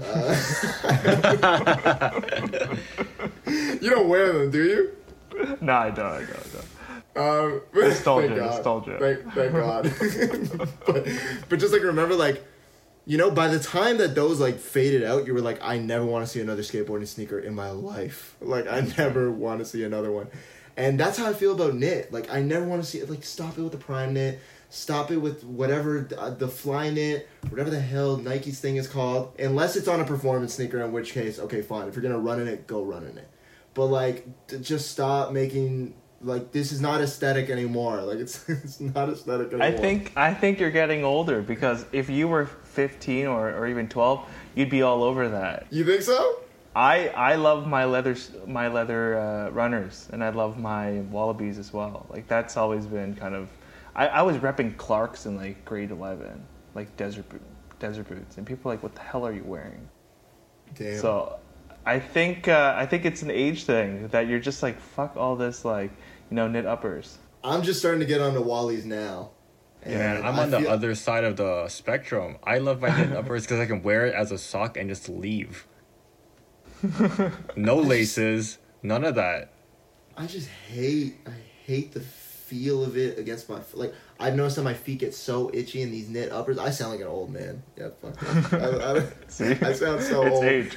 Anyway, okay, one last thing. I want you to finish the thing on the Okay, resale. one last thing before I end off the Yeezy thing is thoughts on the foam runner. Darius, go first. The foam runner? Which one's the foam runner? The slide. Oh, the the Yeezy slide, slide. the Yeezy with slide. the holes in it, right? Yeah, Yeah. Oh, I think those are so sick. I'd rock Crack. them. They're Oh, crack. I think they're so dope. Ooh. Crack. Ooh. Those are crack. Kanye, if you're listening to this, which you're probably not, please send me a pair of the foam runners. I'll wear them religiously. I'll wear them in the snow. I'll wear them in the sand. Yo, wear them in the snow. I'll wear them in the snow. I'll like quadruple sock myself or something and just like wear them in the snow. Like, yo, they're so hard. And it's, I don't know. You know what? Okay. I'll say Kanye has done an unbelievable job of getting ahead of the market on slides and like. And the croc thing. And, Sorry, and it's the croc. That's the one I'm talking about, not the slide. Apologies. Yeah, like the croc thing. Yeah. Like he's done an unbelievable job of that, especially when you look at like how Sweet Coke has really Oh yeah. like blown up. And like people want slides that, and I said this to Ed over DM like a few weeks ago. It was like, I never wanted a pair of Sweet Cokes. I thought they were really stupid. I thought they were super ugly. I thought they were the dumbest thing ever, and I couldn't justify spending the money. And then I left, Laurier, and I was like, oh, I want a pair of slides that make me look like I'm not living in student housing. and that's where the Sweet Cokes come in for me. It's like I don't have a pair as of yet, but I mean, like I'm 100% like when it gets warm out, I'm gonna buy a pair. No, without a doubt. SN sales going on right now. Just saying. I saw that this morning, but I resisted it. I said I'm not gonna look. Good. You know what slides I wear? I just wear Adilite slides. Is it the Boost ones? I heard those are really comfortable. Nah, man, it's the only foam. It's the only. $20. Do you have the foot massage one? I call that Nah, the Asian man. bear. Yo, I got those are these so ones. uncomfortable. Boom. With the. Oh, okay, all right. They don't have like the spikes in them. No spikes. I have no idea how people find those comfortable. Like they're the most Yo, I do. uncomfortable slides. You find them comfortable? Yeah, I like that. Dude, stuff. it's like But acupuncture I'm a for Burke your boy. feet. I'm a Burke boy. 24 hours a day. I'm a Burke boy. I'm a Birkenstock boy since like 2010. But Birks are I'm a Burke comfortable boy. though. Birks Yeah. are comfortable. When they form to your foot, that shit is super comfortable. But like Yeah. those Adidas slides with the little like plastic pellets. grooves. Oh my god. By the way, for those listening, we're getting a really good shot of Darius's wrist of his Panda Dial AP Yeah, chronograph. Panadol AP. Yeah, he's definitely flexing the wrist right now. As you can see, I got. Boom. He's got I skin. got the ALD cuffs. You know. You know what? I said this to Ed yesterday or 2 days ago. You guys like the ALD type ribbon, best ribbon in the world. I don't care what anybody says. I will literally, I'll fight somebody. It could be Andre the Giant telling me otherwise. I'll swing at him. I don't care. He's gonna pull up. That is the best ribbon in the world. Like I wish I had more of those ALD hoodies because of that reason. Like that Amazing. long cuff. It's the long cuff. Yeah.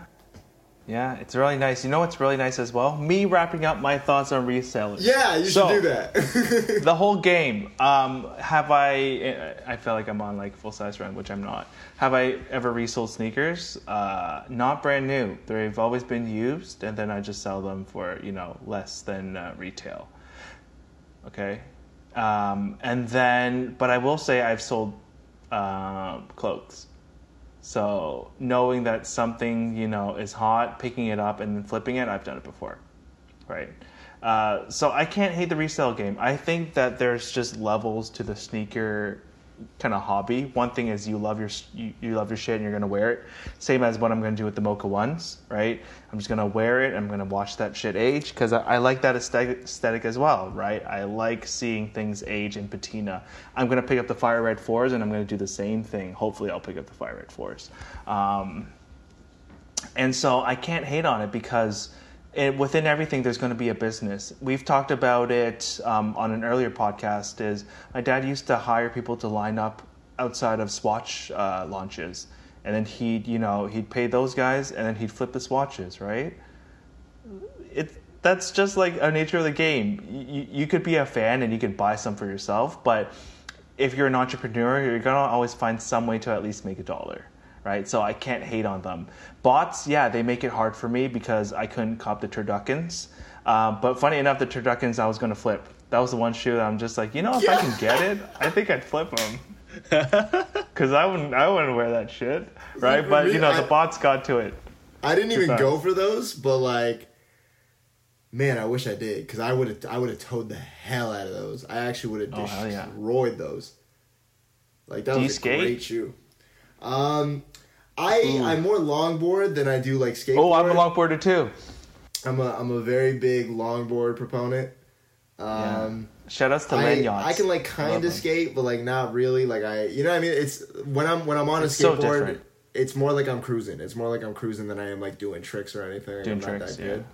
But there is a part of me, and this is so funny that at 24 I'm like taking this stance, but like I really want to like get good at skating. Like I probably should have gotten good at skating when I was like 15 or something. Do you feel like you owe it to the culture? Is that why?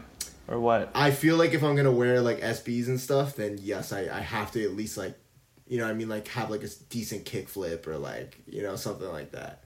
Like I hate watching these people that, are going and getting like all these SBs and like have never like they can't even keep their balance on a skateboard or like a longboard or something, like that. Yeah. I'm not saying you got to be Tony Hawk, like, but just like at least know how to kick and push, Yeah, kick and push. Maybe do a switch here. One of my favorite shoes to skate in is actually, or longboard in, I should say, is actually a Jordan 6. Those are really comfortable to skate in. Okay, Jordan 6. And this kind of comes back to like our bootlegging thing from earlier. I don't know how to say the brand name, I don't think. So if I butcher this, then I guess I'm an idiot. But Yucatan, is it Yucatan? They make like the boots. I know they used to have them at. I'm pretty sure they used to have them at Lost and Found. I don't think they carry them anymore. Oh, I know what you're talking about with the ridge soles and because they used to have ridge sole Yucatans. I think they might have one with a ridge sole, but they had this one boot, and it kind of looks like it. I mean, it does look like a Jordan 6. It looks like a Jordan 6 with the pull tab at the back and everything. And like obviously it doesn't look exactly the same, but I mean that always kind of got to me because of the John Buscemi thing, where like I just kind of went, oh, like they didn't let John Buscemi do this stuff, but then they let like this boot company do it. Like I don't know. You know what this just sparked my memory. They let Hender Scheme do this stuff. Word. With the 4. It's identical. That is a really good point. I completely forgot. And the Hender Scheme Superstars, Hender Scheme Margellas. Yeah. Hender Scheme Air Force Ones. How do they get away with that? This brand. Yeah, the 4s. Damn. I used to have a pair. They're not comfortable at all and do not buy them to wear, but like I can't find the one that's the 6. Do you think they bought like that's a Jordan 1, like a license? That's a Jordan 1. Like there's the Jordan 11, the futures, or you know which one I'm talking. Not the future, but like the Jordan 11 low, where it kind of has like that ridging in the. Yeah, in Jordan 11 GRs. Something like that. I don't know. But yeah, Hender scheme, because that's like, that just is a Jordan 4. Great point. Do they mean, mass they're produce those though? Or are they like made by hand? Like Those are made by hand. They're not mass produced by I any think means. that's probably why they got away with it. See, this brings up an interesting thing because in the art world, there's always been what's an original, what's a replica, what's a bootleg, what's a fake. Like they've distilled it down in art, and I feel like that's happening in sneakers, where people are trying to find out, well, it's not a rep, it's a fake. But it's like it's not a fake. It's like they're just like breaking it down so much that the general audience is just like it doesn't matter. It's not the 4, so it's not the 4. So it must be fake kind of thing. I don't know. That's what I think. You guys to that point, when customizers first started customizing, people were saying that they were making fakes. Like when customizers first started customizing, like way back when people really started like the customization game, people were like, oh, it's a fake. Oh, that's a fake. It's like, no, it's a real shoe. What are you talking about? It's like, no, it's a fake because it's not a real colorway. It's like, no, but I mean, like I just colored it, like I painted it. It's like, yeah, but it's fake now. It's like, is it fake? It's the real shoe. You know what's the corniest thing? What? People cutting up like monogram fabric and just putting on Air Force Ones. Oh my god. Okay, so that's a good point because I don't really mesh with that either.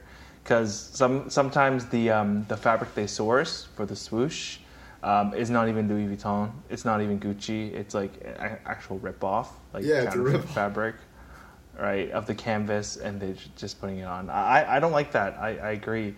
People that paint the Burberry tartan on there too. I don't know if it's tartan or plaid. I can't distinguish it. But yeah, I mean, it's not official Burberry. If it was official Burberry. Or like Burberry, people literally painting on monograms. Oh my god. Yeah. Like the Louis Vuitton ones. I've seen them on Instagram a lot. I don't mind like people taking the Air Force One, finding like a dunk, right, that they really like Kentucky or any of those, and doing that to an Air Force One. I'm okay with that. Do you guys think that monogram belongs on Nike shoes? I think that when I first saw the Dior ones, I was like, I was just gonna say. I was like, this is the coolest thing ever. And then like, now I've seen them on Instagram 6,345 times, and I'm like, I never want to see monogram on a Nike sneaker ever again. Like, stop doing it. Stop doing it. Like, burn all the pairs of the Dior ones. Kim Jones, I love you. I love you, Kim Jones. Like, he's one of my idols. Like, I love Kim Jones to death. But, like, please, God, don't ever do a Nike collab ever again. Please. Bro, he's gonna come out with those Fendi ones. Oh my God, no. I no more monogram. No more monogram. No more. Like, oh my God. I think what it is, it's like, it's such, especially when you're like, I'm gonna collaborate with a brand, big air quotes, or like do whatever customization with a brand, big air quotes, and you just literally slap a monogram on like a design feature. Okay, that's pretty lazy, bro.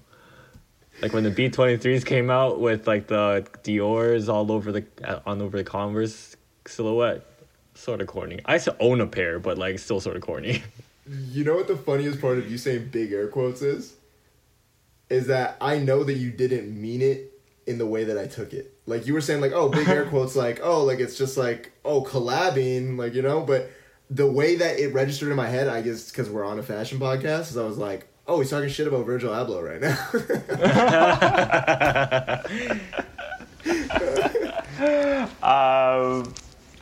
Virgil Abloh. He has that 90-10 rule or something very similar to that. Yeah. It's you change like 20% and then 3%. All you have to do is change something 3% for it to be original now.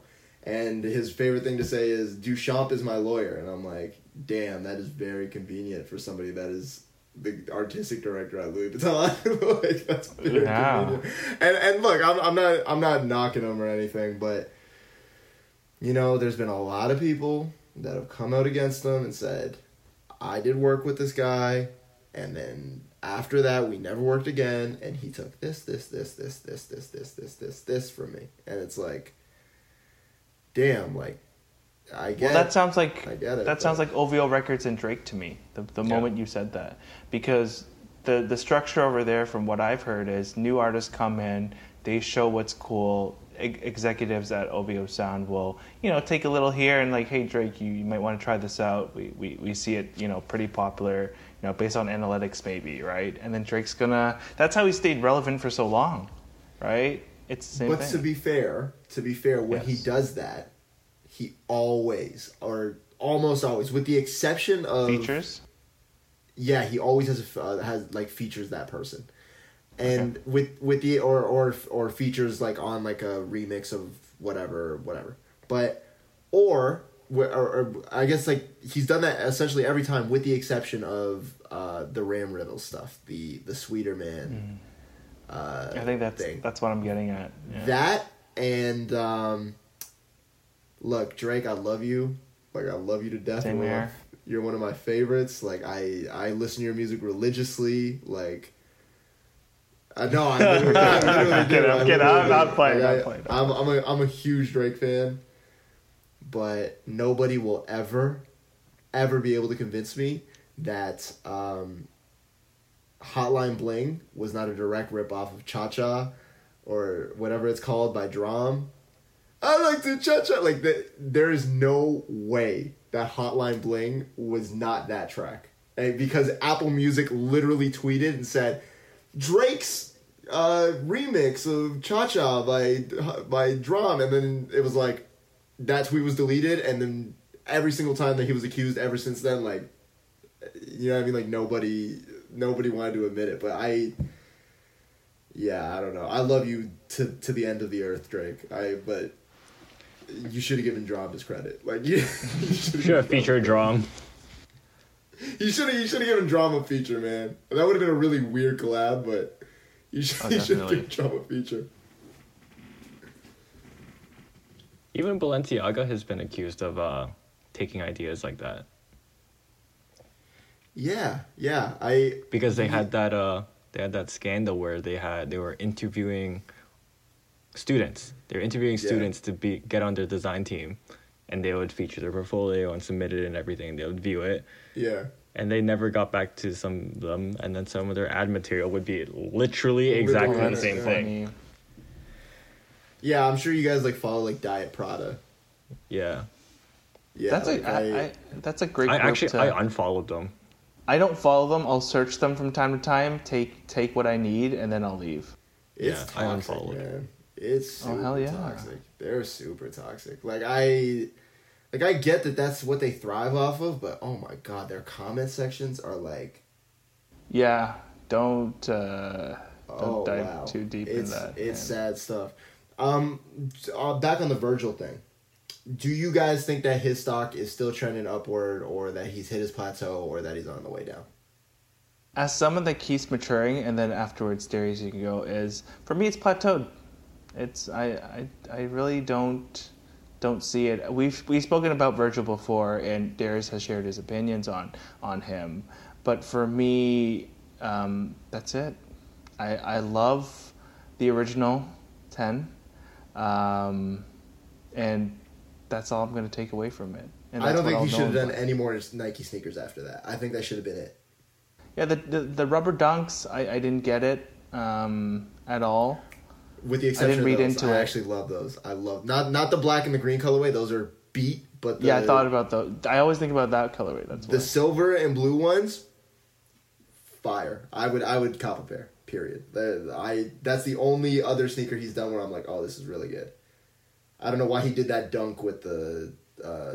With the lacings everywhere. Yeah, I don't know. It didn't Felt make like- any sense.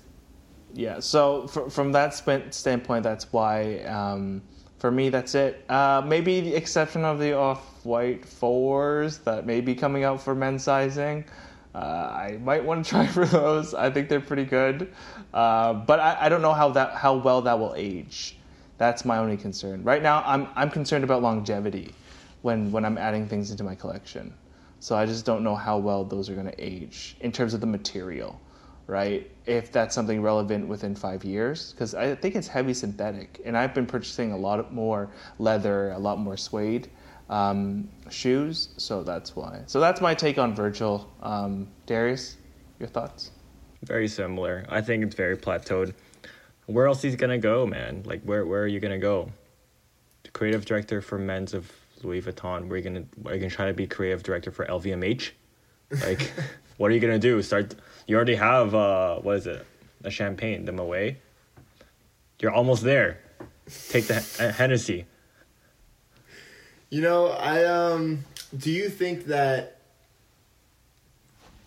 he'll be able to kind of fade? Well, okay, first off, he's turned off commenting on his Instagram, so that goes to show you how the public is. Was that because of his donation and all the BS around it? I think that was a big part of it. That is stupid. I'm sorry. That whole thing was stupid. Yeah, I think that was a really big part of it. But like, I feel like the public is kind of turning on him, and I guess I'm wondering is he ever going to be able to not fade into the shadows, but is he ever going to be able to like have a high level fashion job? You know, whether it's at Louis Vuitton or not, and kind of his persona is the background. It's not what people are buying the stuff for. It's like, oh, Virgil Abloh is creative director, but like, we like the product. We don't care about Virgil Abloh. Like, is that possible? Like, is it possible for Virgil Abloh to not be the focal point of the product? I think for his Louis Vuitton product, it already happened. I would agree with that on the Louis Vuitton stuff. I think here's the plan for Virgil, and I think every creative person needs to do this. Within the next 2 years, you want to fade yourself out, almost maybe even go ghost, right? And just disappear. If you really want to be in the limelight, return back in 10 years with a retrospect. Or some sort of thing where people are like, oh, remember when Virgil was, and then ride off that wave.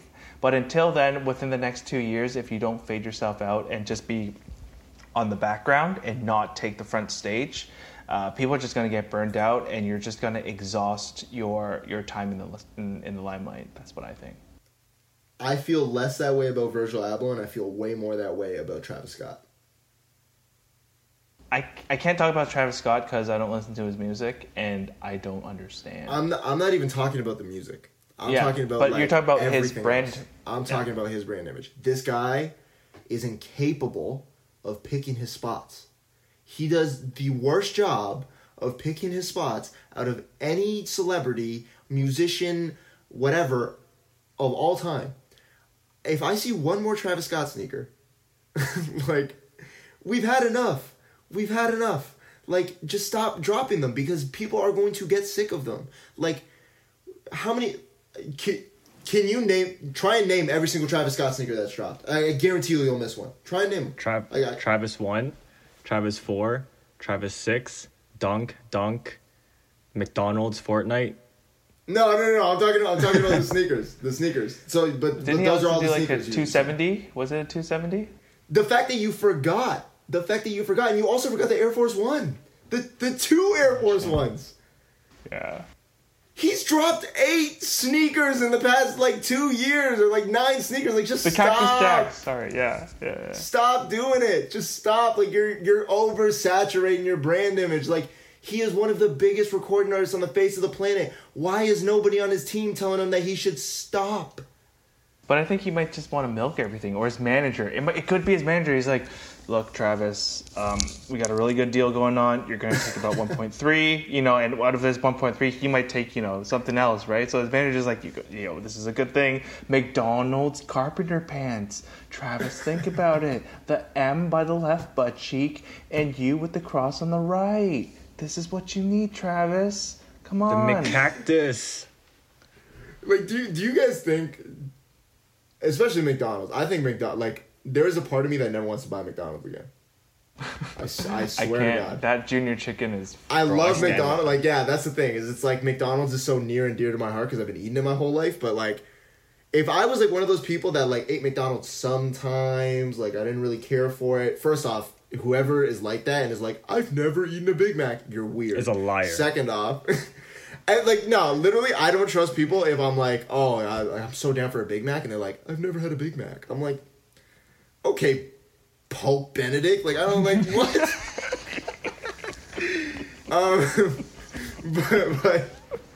but basically, like, I don't understand. Okay, no, I get it from a marketing perspective for McDonald's. Like, for McDonald's, Okay. It makes total sense. But, like, from an artist standpoint, is it worth doing that collab? Like, J Balvin did one of those as well. Like, is it worth doing that collab? And also, like, I was gonna write an article about this, and I never sent it to Ed, but I guess we can talk about it now. But do you guys see the athletic like, okay, not the end of athletic sneakers for like an athlete, so like for example, there's always going to be like a LeBron or somebody that has Kyrie, a signature sneaker, but with the way that, you know, we've seen the success of the Travis, we've seen the success of like, I mean, Nike's putting out that J Balvin or Kanye with Nike and Adidas. He's done it across brands. Do you think that at a certain point we're going to see more influencers or musicians or whatever with signature sneakers than we will see athletes? Yes, I think so. Ed's really thinking about this one. We're not being brand specific, right? We're just talking about like the industry as a whole, or are we being brand specific? No, we can do industry as a whole on that one, I think. Industry as a whole, yeah, I could see it where they're gonna push more marketing budget because these are tastemakers at the end of the day, right? These are people that have a wide range of audience, and I'm not trying to generalize, but they might not be the most conscious consumers. So like, oh, this person's wearing this shoe, gotta have it, right? Ooh, that was on a TikTok, all right, I'm gonna buy it, right? Why I asked about the brand thing is because if Nike were to do it, then that goes against their ethos. That goes against so much of their marketing, right? And I get they've done a few right now, but I don't think there's as much emphasis. Like, I still think of Andre Agassi, I still think of LeBron, I still think of Serena Williams. That's what I do when I think of Nike. I don't think of a Travis Scott, but that's also a byproduct of my generation. Yeah. What I grew up with, right? So that's why I would say as Nike, I don't think as much. I wouldn't want to see a John Mayer shoe as much as I love him. That would just it just feel weird to me. It wouldn't feel cohesive. But then again, you could say that is the Travis Scott cohesive? What is the meaning behind that? I've never dug into it, right? But if I saw, maybe because Puma does it, right? Puma has J. Cole on the roster. Okay, I could see them doing more celebrity stuff. Puma now has Neymar, right? Who just left Nike. Okay, so maybe Puma's going to be that one collaborator. Once Adidas sells off Reebok, maybe maybe Reebok's going to want to do more celebrity stuff because they just did the Hot Ones, right?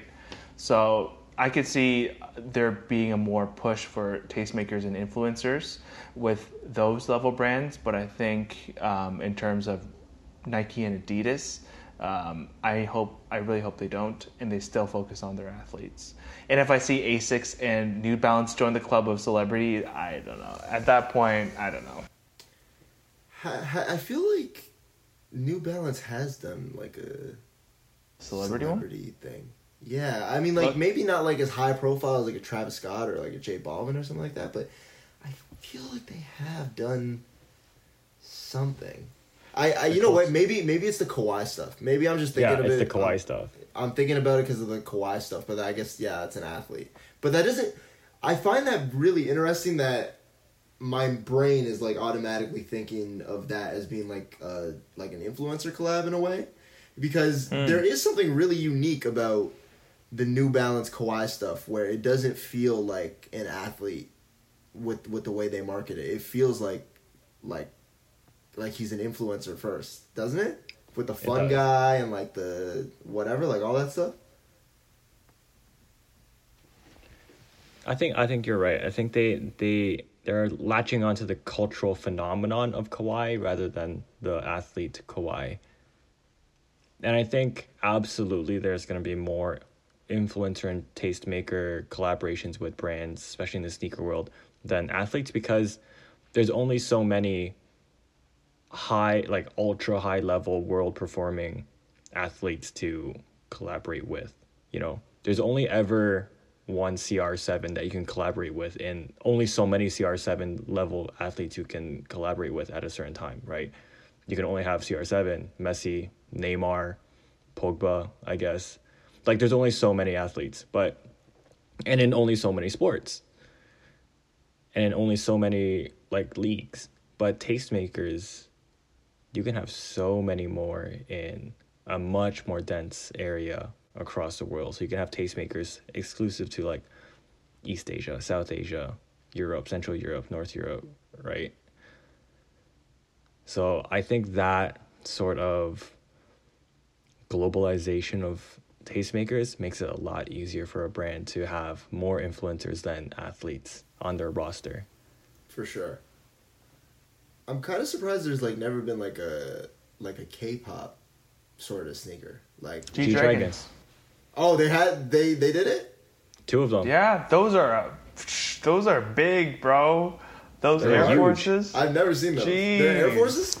Woo. Yeah. Yeah. I've never seen those. I'll send you images of them. I think they're launching a new one. They're dropping a new one sometime. They launched a second one, and they launched Korean exclusive ones too. Oh, that's kind of crazy. I just I guess the only K-pop I really know is BTS or whatever.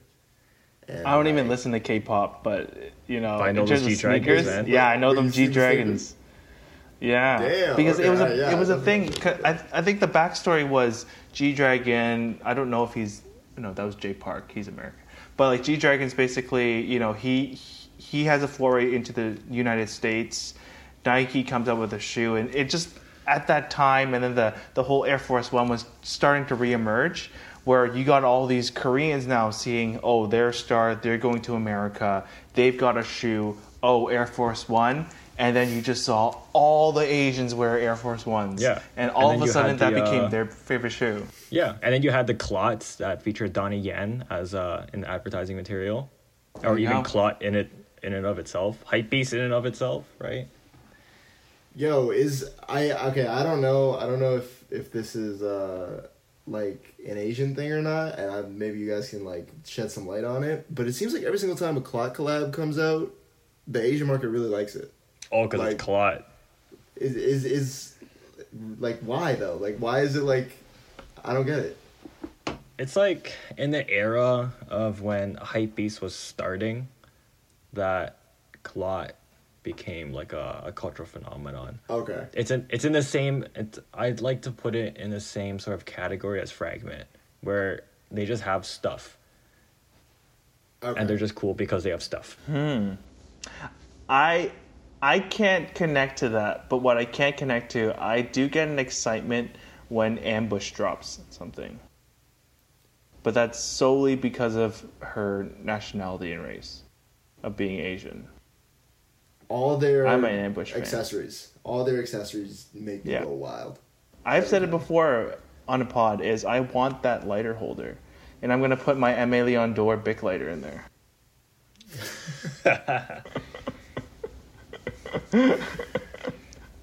Futurism with the classics. Do you ever want to try I know that you don't. I know that you don't abuse your connection to ALD. I know that you don't. But you gotta be honest, man. When those 550s dropped, I know you were itching. We talked about it. Want to? We talked about it. I love them. I love what they stood for, and it was great to see. But yeah, I just didn't think it would age that well. Really? Yeah. Like I want to look back. Like when I look back, I know I really loved my 500s. I know that I really liked my undercover daybreaks. There's something about that transcending of different generations and eras that will last the test of time. But that one was so 90s inspired and so era specific that if I were to change up my style, I don't know what I'd do. It'd just become a statue. It's become like a piece of art, which I don't have anything against, but that's why I did pull the trigger. Okay, that's fair enough. That's fair enough. But I still wouldn't cop the GR ones either. Really? Yeah. I think the blue ones are stupid. I think that like if you had the blue ones in the summer, yeah, you could put any sneaker up against that. You could put any sneaker up against that 550. Not a chance. You're not touching that 550 in the middle of the summer. That's better than the Kentucky Dunk. That's better than any blue sneaker. Period. Agreed. Like so nice. When I saw that one, it was amazing. It was amazing, right? But again, I'm not gonna cop because I don't see 50-year-old me having the same sort of joy with it. But I can attach that emotion with those daybreaks with the 500. On a personal level, are you guys ever like worried that your style will stop evolving? Like because the reason I'm thinking about this is because I saw that old Carhartt dude, like on Instagram. I can't remember what his name is, but like he just wears like Carhartt everything. Like he's got the Detroit jacket on and like the like the overalls. Like not that I don't think I've ever seen him rock the overalls, but like you know what I mean. He's got like the little like 5-panel on or whatever. He's got like the little like chase tee or what, like just like all this Carhartt stuff, and it's like, damn, bro, you look like you go to Parsons or something, you know? and he's like 70 years old, and it's like, I'm so scared that one day I'm just gonna not evolve at all. I'm gonna be stuck in like one thing, and I'm gonna be like 50 years old, and I'm gonna be like, oh yeah, NBs, bro, 550s, right? 550s, right? You know what? I think New Balance transcends generations. I think New Balance is the one shoe company, with probably like the exception of Nike, that in terms of like aesthetic, like not just people wearing shoes to wear shoes and like protect their feet. Nike and New Balance are the only two companies that really get away with it. Where like you can be a 15-year-old and love the 997s, and you can be 65 and love the 997s or the 990s or the 992s. Like they are, I to this day think that New Balance might be my favorite sneaker company for that reason, because they just transcend generations. It's kind of crazy because isn't everybody's favorite sneaker company Nike, like all the time, besides like Matthew J. Welty, who just wears Adidas Specials, yeah. And Superstars. Okay, I'll answer first. I do worry about that because the equivalent I see is almost someone walking down the street in a pimp suit. It's because back in the days, yo, you were fly, you were OG, right? No one wants to fuck with you. But when you're 70 years old and you're rocking the same suit with the same hat with the same cane, you're not that fly anymore. And I do worry about that is, will I be 70 years old and still try to rock the overcoat with the hoodie with the loafers, right? Like I worry about that. If anything, with my time here is I need to further refine the style. And then as, years go by, add and subtract, but keep the same energy without the same items. How about you, Derek? I feel like I romanticize the idea of being stagnant in a certain way.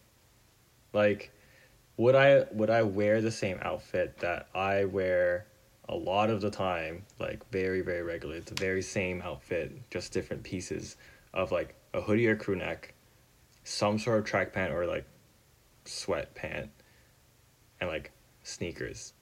I feel like I would be comfortable wearing that even if I get older. I think that I am most terrified of the idea of... Okay, I'll explain.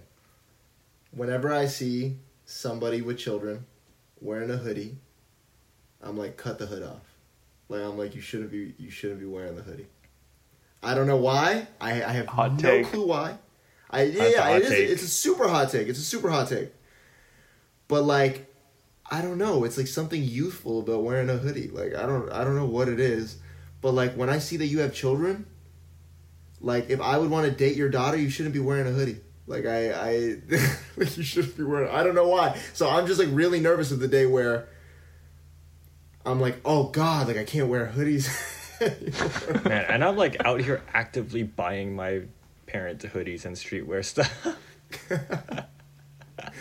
I gave up on that. I bought my dad a pair of Adidas, the NMD, the R1s. I bought them for him a few years ago because I was like, oh, you know what? Like, you should get like I know you like comfortable shoes. Like, this is some Boost. Yeah. He never wore them, and I was like, dang. Wow.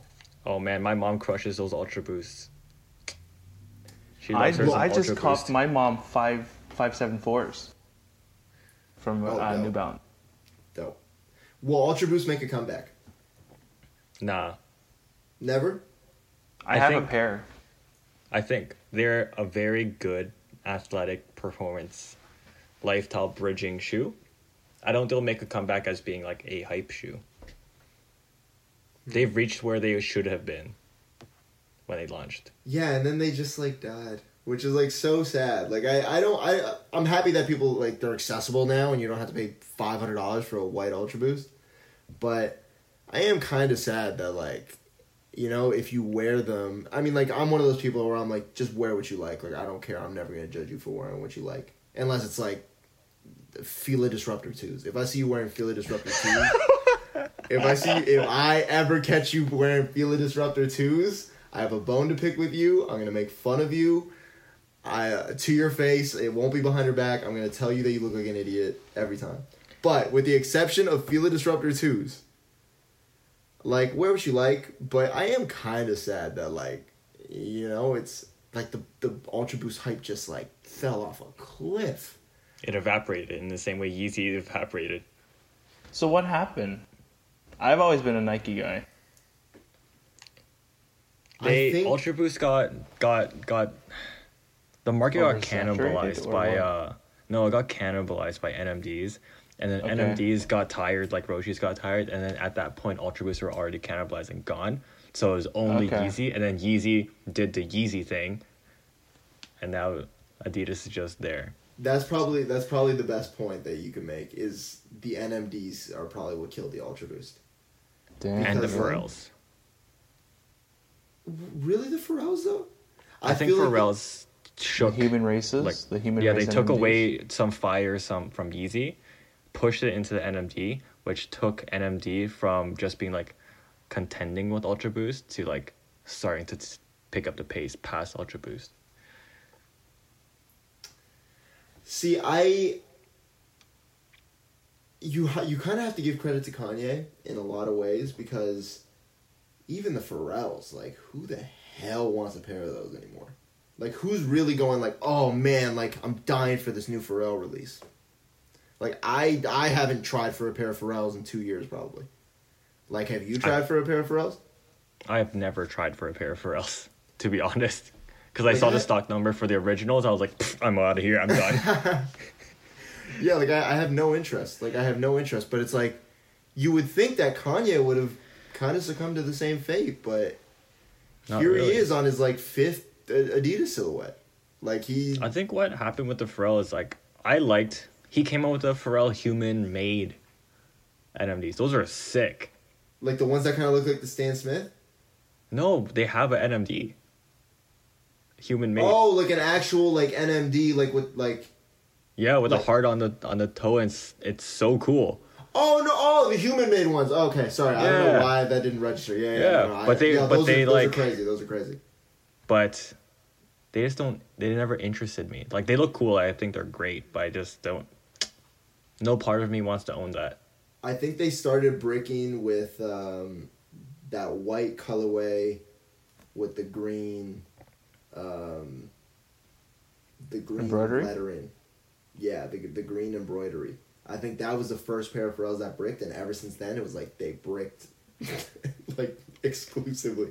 There has not been resale on one pair of Pharrells since then. It's actually nuts. Besides like the Chanels or whatever, but those are also like, you need like coveted, a wait list or something. Yeah, that's like Dior level of.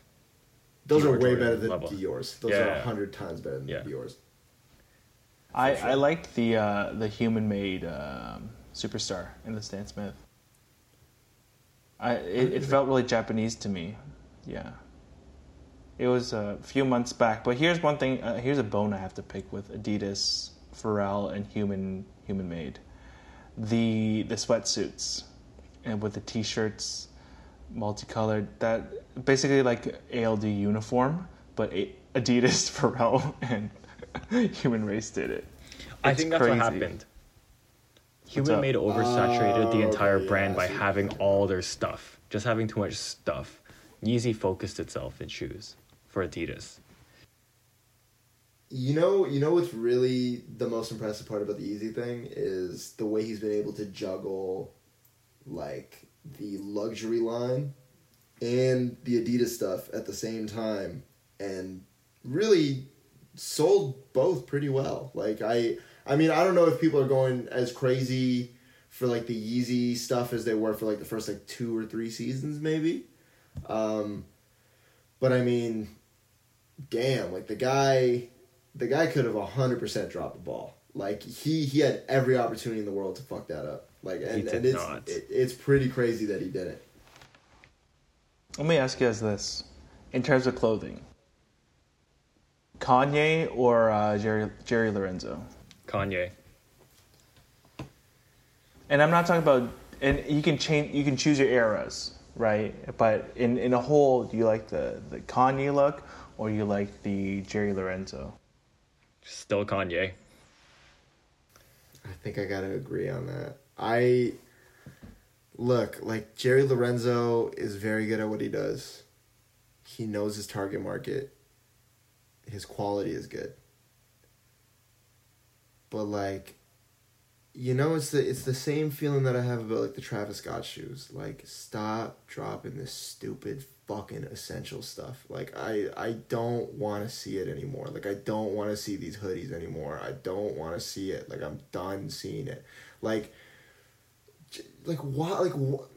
It is so low effort for you to take something and just like plaster like your name on it. Like, it's just very low effort.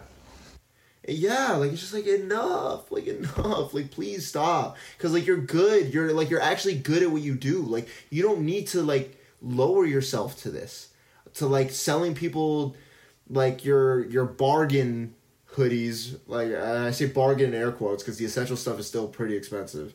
Yeah. But like cheaper than ALD though. It is cheaper than ALD, but I far prefer the ALD quality to the essential stuff.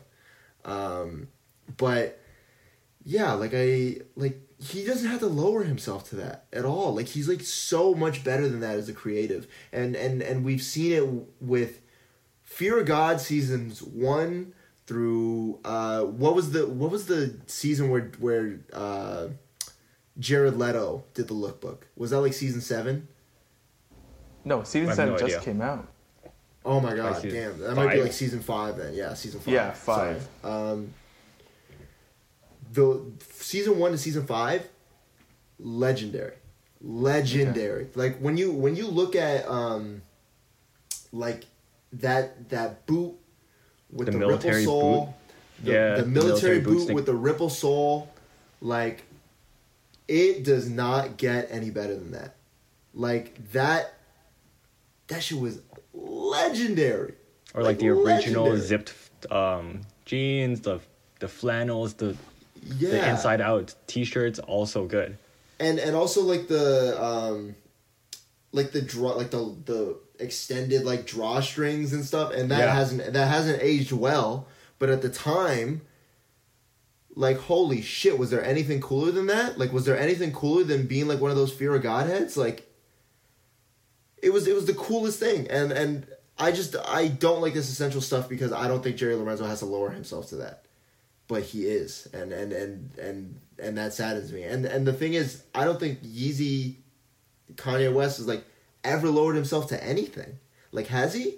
Is there one thing that we can point at and be like, he really lowered himself to some bullshit on this? Because I can't think of anything. The only time that has ever happened, in my eyes, is I think it's Yeezy Season 3, the Calabasas stuff. The power phase. Yes, and the sweatsuit, but that's the only time, ever, and even then, it wasn't even that big of a lower. Yeah, it wasn't. It wasn't because at least it wasn't him putting like Yeezy on the side of the sweatpants. Exactly. It was like Calabasas. And it was part of like an album. Yeah. But will we see the Gap we can't thing? hear you, Ed. Oh no. Oh, there we go.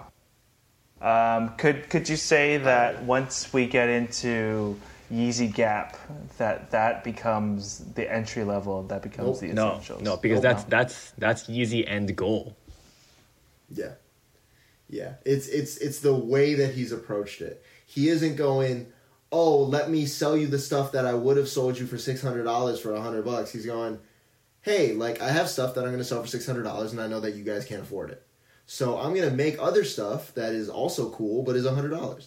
And I'm totally fine with that. And I have no problem if Jerry Lorenzo were to do that and collab with another brand. My problem is when you go, I'm Fear of God, and I drop $2,000 jackets and $1,000 pairs of pants and $1,200 pairs of sneakers and blah, blah, blah, blah, blah.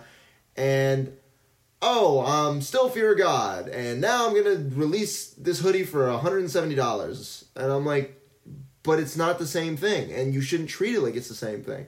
Like, he has enough power in his name for him to be like, oh, I'm doing some shit that is completely different. That is completely separate from Fear of God. And people will eat it up. It's Jerry Lorenzo. It's Jerry Lorenzo. The guy literally made a basketball sneaker for Nike. He can literally do whatever he wants. Like, why does he feel like he has to like have this budget off brand entry level of his brand? Like, it's not necessary. I think what it is that Yeezy since day one has said like he wants to have his product be accessible. Like that has been his ultimate goal since day one. When he brings in all this high level and very expensive product, it's okay because it's like, okay, Yeezy name and like luxury and like and hard to get and exclusive. But he never strayed away and never ever shied away from saying, I want to make this accessible. And then when he ultimately makes it accessible, it doesn't feel like a cash grab because it's not like I'm lowering the brand so that I can widen my market and widen my net, because he's always said he's always going to widen the net. But when something like Jerry Lorenzo with Essentials lines and the PacSun lines, it's like you start off with this high level and very expensive and inaccessible product, and it feels like you're just diluting the product, which is like not what you want to do. Like if Virgil Abloh did an off-white, diet off-white or whatever. He did. What? He did.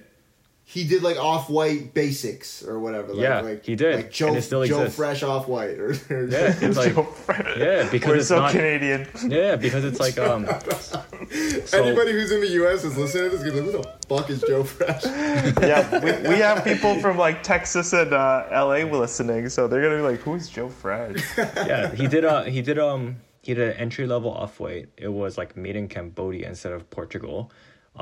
Instead of having the arrows all the way down the back, it was halfway. And it was a collection of 1, 2, 3, 4, I think like 5 items. And it had, you know what happened? It had resale.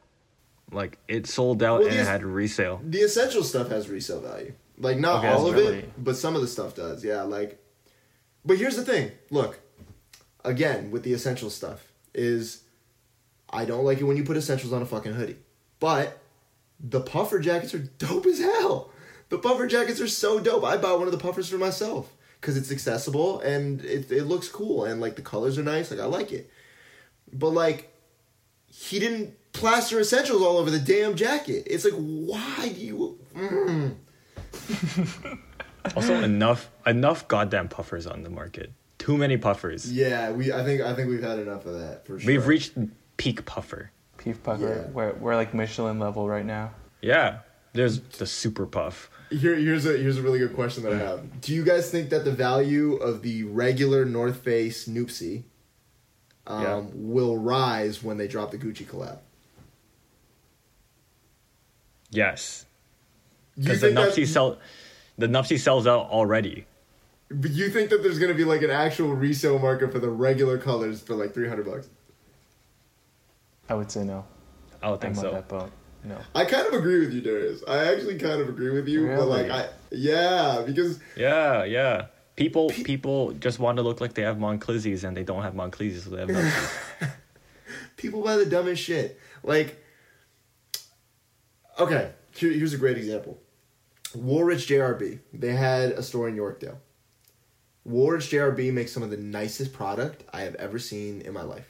I love their jackets. The quality's really good. Even their boots and stuff were nice. I never tried on a pair, but like just holding it in my hand, I was like, oh, this is pretty dope.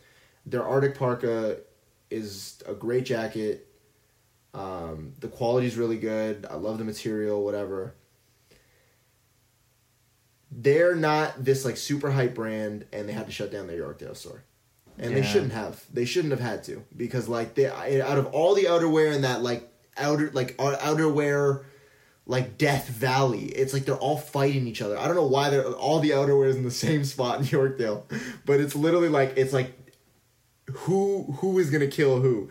That row of outerwear is like Moose Knuckle, Macaj, Arc'teryx, Canada Goose. Like, why did they even agree to this? Why did they go, oh yeah, I'm gonna have to be right across from my direct competitor? Fuck it, why not? And you're also beside the most accessible competitor, which is Uniqlo.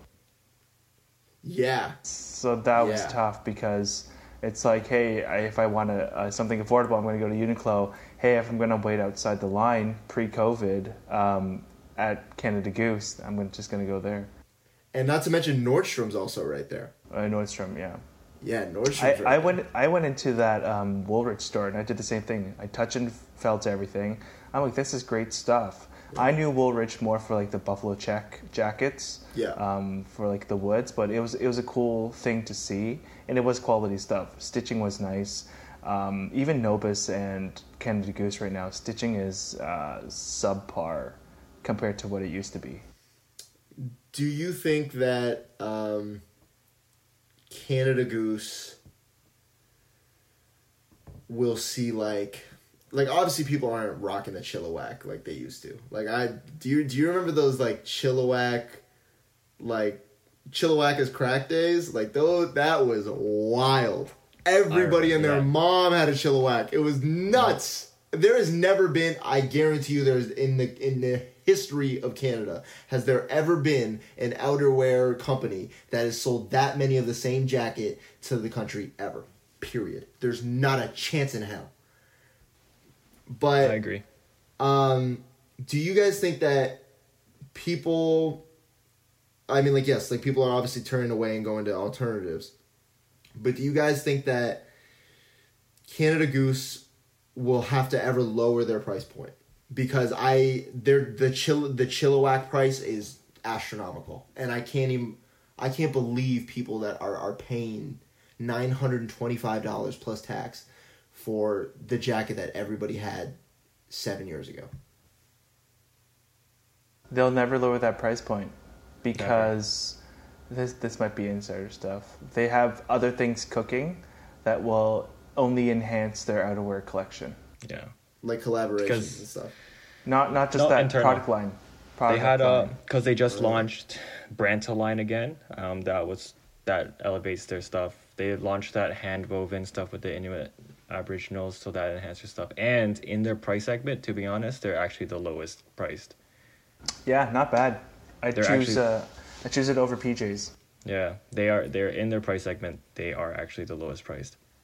How do you guys think PJ's Came and went. has survived? How do you think they've been able to like survive in the market? Because I mean, like nobody buys their jackets anymore. I don't know anybody that has a Para Jumper. Not a soul. I would be willing to bet if I called everybody in my phone book, I'd be willing to bet like $1,000 right now that nobody has a Para Jumper. I could find someone in my phone book, for sure. Well, thankfully, we're talking about my phone book. PJs have not aged well because it's such a targeted look. Like, it's aviation inspired, and it's the same thing as Alpha Industries. It's not gonna really last the test of time. The DNA of Alpha is actually military, and their B2C or their watered down line is just like fast fashion in my mind. It took away from the story. It took away from the story of Alpha. Do you guys think that, speaking of like Alpha, and I've noticed this while trying to shop for Bombers, it drives me insane. Do you think that Alpha kind of killed Bombers? Because there's a part of me where it's like every single time that I'm looking for a Bomber, I'm like, nope, looks too much like I could attach a red tag on the side of it. Looks too much like I could attach a red tag. Or either that, or I'm like, looks too much like the olive one that H&M has been selling for the last 14 seasons in a row. I want a bomber jacket because it's a staple piece, but it's like, unless I'm willing to spend like $900 on one, I can't find one that's actually worth it. I agree. I think the whole bomber jacket look has been watered down by them. And as someone that shops and tries to find pieces that not everyone else is wearing, you'll never catch me in a bomber. I don't own a bomber either. I own varsity jackets, not bombers. Do you guys think that with the way we have had this emphasis on sustainability over the last, I'd say like 4 or 5 years especially, do you guys think that we will see more like premium vintage stores popping up like round 2? Like that sort of format where they have like the vintage Tommy and they're selling it for $300, or like the vintage Ralph and they're selling it for $500 or whatever. Do you think that we'll see that be more of a thing? Because I know that, for example, like in Toronto, F and Frank, most of the stuff they closed down. They're going to reopen in the spring. Shout out to F and Frank. I mean, like I've been frequenting that place since I was a kid, but like most of their stuff is pretty accessible, but sometimes they have like band tees and stuff that are like, like $500 they want for it, or like $600 they want for it, because it's like, you never seen this? No, I've never seen that. Yeah. Sometimes at F and Frank, they'll have tees that are like $400, $500, $600 because it's like a band tee that is like in like 9.5 out of 10 condition, and it was from like 79 or something. You know what I mean? And I mean, Sean Wotherspoon has done an unbelievable job in cashing in on that sort of thing. So like, especially considering, all these people that want to buy vintage, will that be a thing? And also, I think to add on top of that is everybody wants to be in on the newest thing. Like everybody, or not the newest thing. I mean, yeah, everybody wants to be in on the newest thing, but although vintage isn't the newest thing, to a lot of people who despise the idea of wearing clothes that somebody else has worn, it's like as it becomes a more popularized thing where people are like, oh, like stop fucking polluting the ocean or whatever, these people that don't like the idea of wearing secondhand clothing are like, okay, fine, like as long as it makes me cool, I'll wear secondhand clothing, but I don't want to wear something that has been worn and beaten up and is like cracked. Like I want like new secondhand clothing. Like, is that a thing? Old stock. Is that a new thing? Is that a thing that we'll see more of in the next like 5-10 years? I think it is. Even currently, we see more of it with like this whole trend of vintage shopping and thrift shopping, and like it's like this gentrification of thrifting and old worn clothing is what it is. It makes it less accessible to people who actually need this clothing and this price point to survive. It's like a huge problem in it. When it comes to vintage, it's a cycle. People are going to want it and they're going to think it's cool. I've seen a ton of Toronto boutiques, both online and, physical storefronts open some stuff out. But I really do think it's just going to be a fad, because how many more times can you wash that Gildan tee that was from the 80s?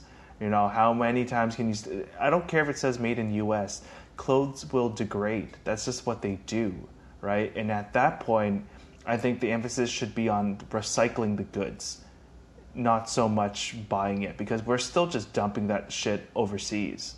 And then all these other places need to live with it. If anything, invest in something to reprocess. Reprocess the fabric, the yarns, and whatnot, and then come up with a blend.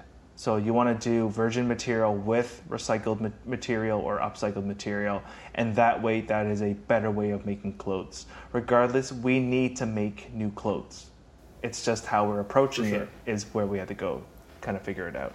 I think a really good question for you, Ed, especially since you're on the manufacturing side of things, is a big trend that we're seeing in like sustainability and upcycling or recycling is that we're seeing this, like this garment is made out of fucking 20 water bottles or whatever, But the issue, the issue with that is also when you wash that, there's way more microplastics coming out into the water, is there not?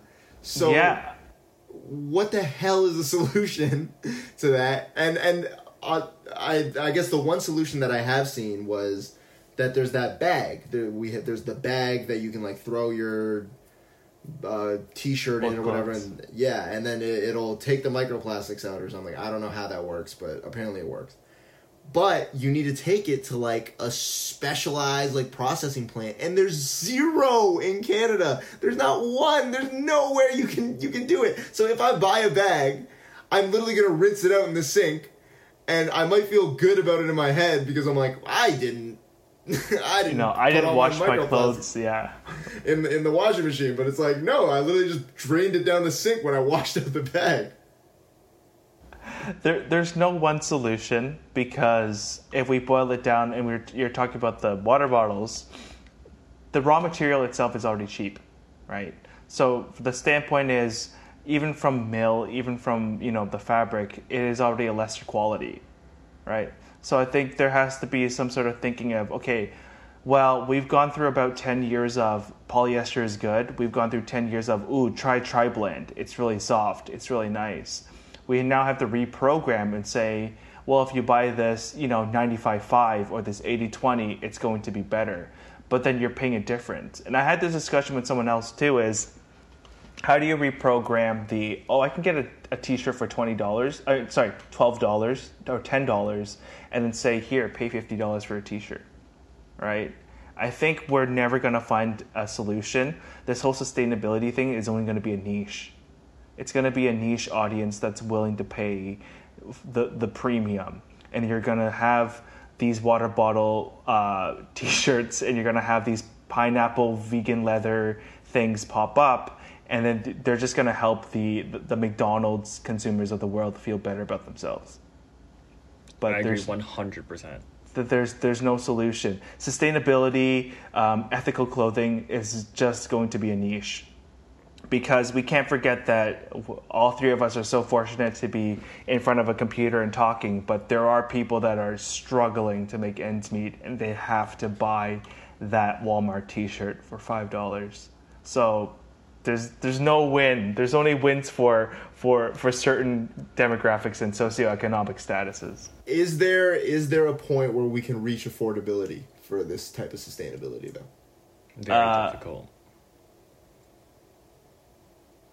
Affordability in what degree? Because someone who makes $300K a year could be like, oh yeah, I could spend $50 on a t-shirt. That's nothing, right? But then someone who makes minimum wage or even less, they can't afford to do that. They have to get that Walmart That branded Walmart t-shirt. Yeah. And like to even get to the point of being affordable to like a Walmart price point of sustainable clothes, you need the mass market to support this fully to get money into this segment.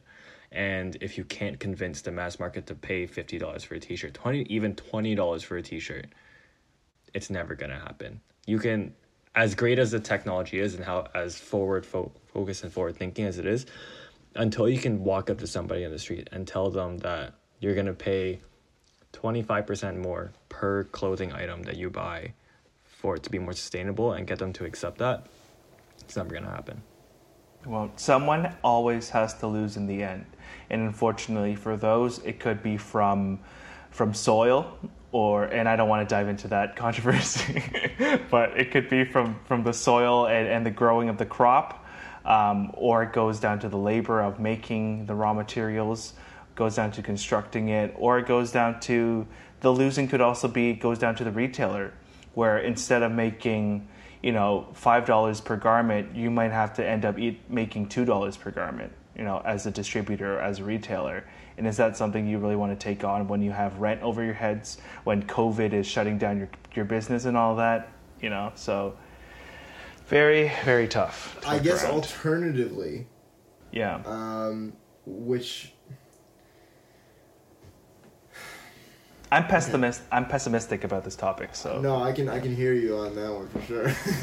But I guess like alternatively, do you guys ever see fast fashion making a maybe not a huge quality leap, but a quality leap to the point where people won't have to buy as much as frequently? Like, I have one solution for you. What's that? Uniqlo. They're the best. They're the best. It's not even close.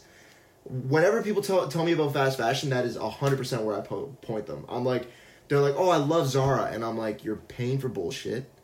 And they're like, oh, I like shopping at H&M. I'm like, you're paying for bullshit. I'm like, you can go to Uniqlo in the same mall and buy a crew neck for $15, $12 more than you would have paid somewhere else. And that shit is going to last you years. I have Uniqlo sweaters that I wear all the time. I've washed them 1,000 times. I've never had any issues with them. But it's just wild to me that, like, why doesn't every fast fashion retailer take that stance and just go, hey, like, if our market is the fact that you guys want something really, really, really cheap, and then you're going to come back and just buy it again anyways because after you wash it 3 times, it's going to be useless. Torque, yeah. Yeah, it's like, why don't they just take the same stance as Uniqlo and go, hey, let's make this a little better. We won't fuck up the environment as much. And, like... like at the end of the day, like the consumer is still going to come back. But they're just going to be happier with the way that our product holds up. Like, I've never heard anybody be like, "Oh, I love the way my H&M t-shirt feels after it comes out of the dryer." That shit feels like construction paper on your skin. Yeah, I mean, with H&M's case, are they then fighting with cause? What do you mean by that? Like, they might want the consumer that wants that better T-shirt. Wait, no, because you're talking about the price point, same price point, or like a little, like 5% more, even a little higher. Yeah. Like, yeah, let's say it's like a 5 to 11% increase on a shirt or something. They might really just want to appeal to the most dirt cheap, and then if you want premium, then you got to buy cause, like COS, their other brand. That might be their strategy. But Uniqlo, as they start to grow and as more consumers get used to the name and the branding, and they start to invest more dollars in opening in corporate America, I do see them overtaking the H&M at least. Zara, I feel like, borrows a lot of design inspiration from a lot of our favorite brands that charge a premium, and there's always going to be people that want the Jerry look but for cheap. Yeah. Want the Kanye look but for cheap. You know what the weird thing for me with Zara is that a lot of the time I'm like, oh man, like what a shitty pair of jeans this is. But then like I'll walk to the other side of the store and I'm like, oh, this is kind of nice. And it's like, oh, it's a jacket and it's $140 and like it's reasonably priced and the quality's good. It's like why is there this gigantic gap in their offerings? Like there should not be a jacket that is $200 that actually feels nice on your body, and then another jacket that is $45 that is gonna have tears in it. Like I don't like if these like all these companies greenwashing where they're like, oh, we're gonna be more sustainable and this and that and the other thing. First off, this industry is not sustainable at its core. Like this is not a sustainable industry. So let's cut the shit. What you guys can do is you can just make product that isn't gonna degrade, and then people or at least degrade as quickly, and then people won't have to come back and spend $200 6 times a year. They can just spend, $550 once. Like I just don't understand. Like to me, like I'm definitely pessimistic about this whole sustainability thing. Like I really want it to be true. Like I close my eyes every night and I'm like, God damn, please let like recycled soles be the next thing. Like please. Yeah.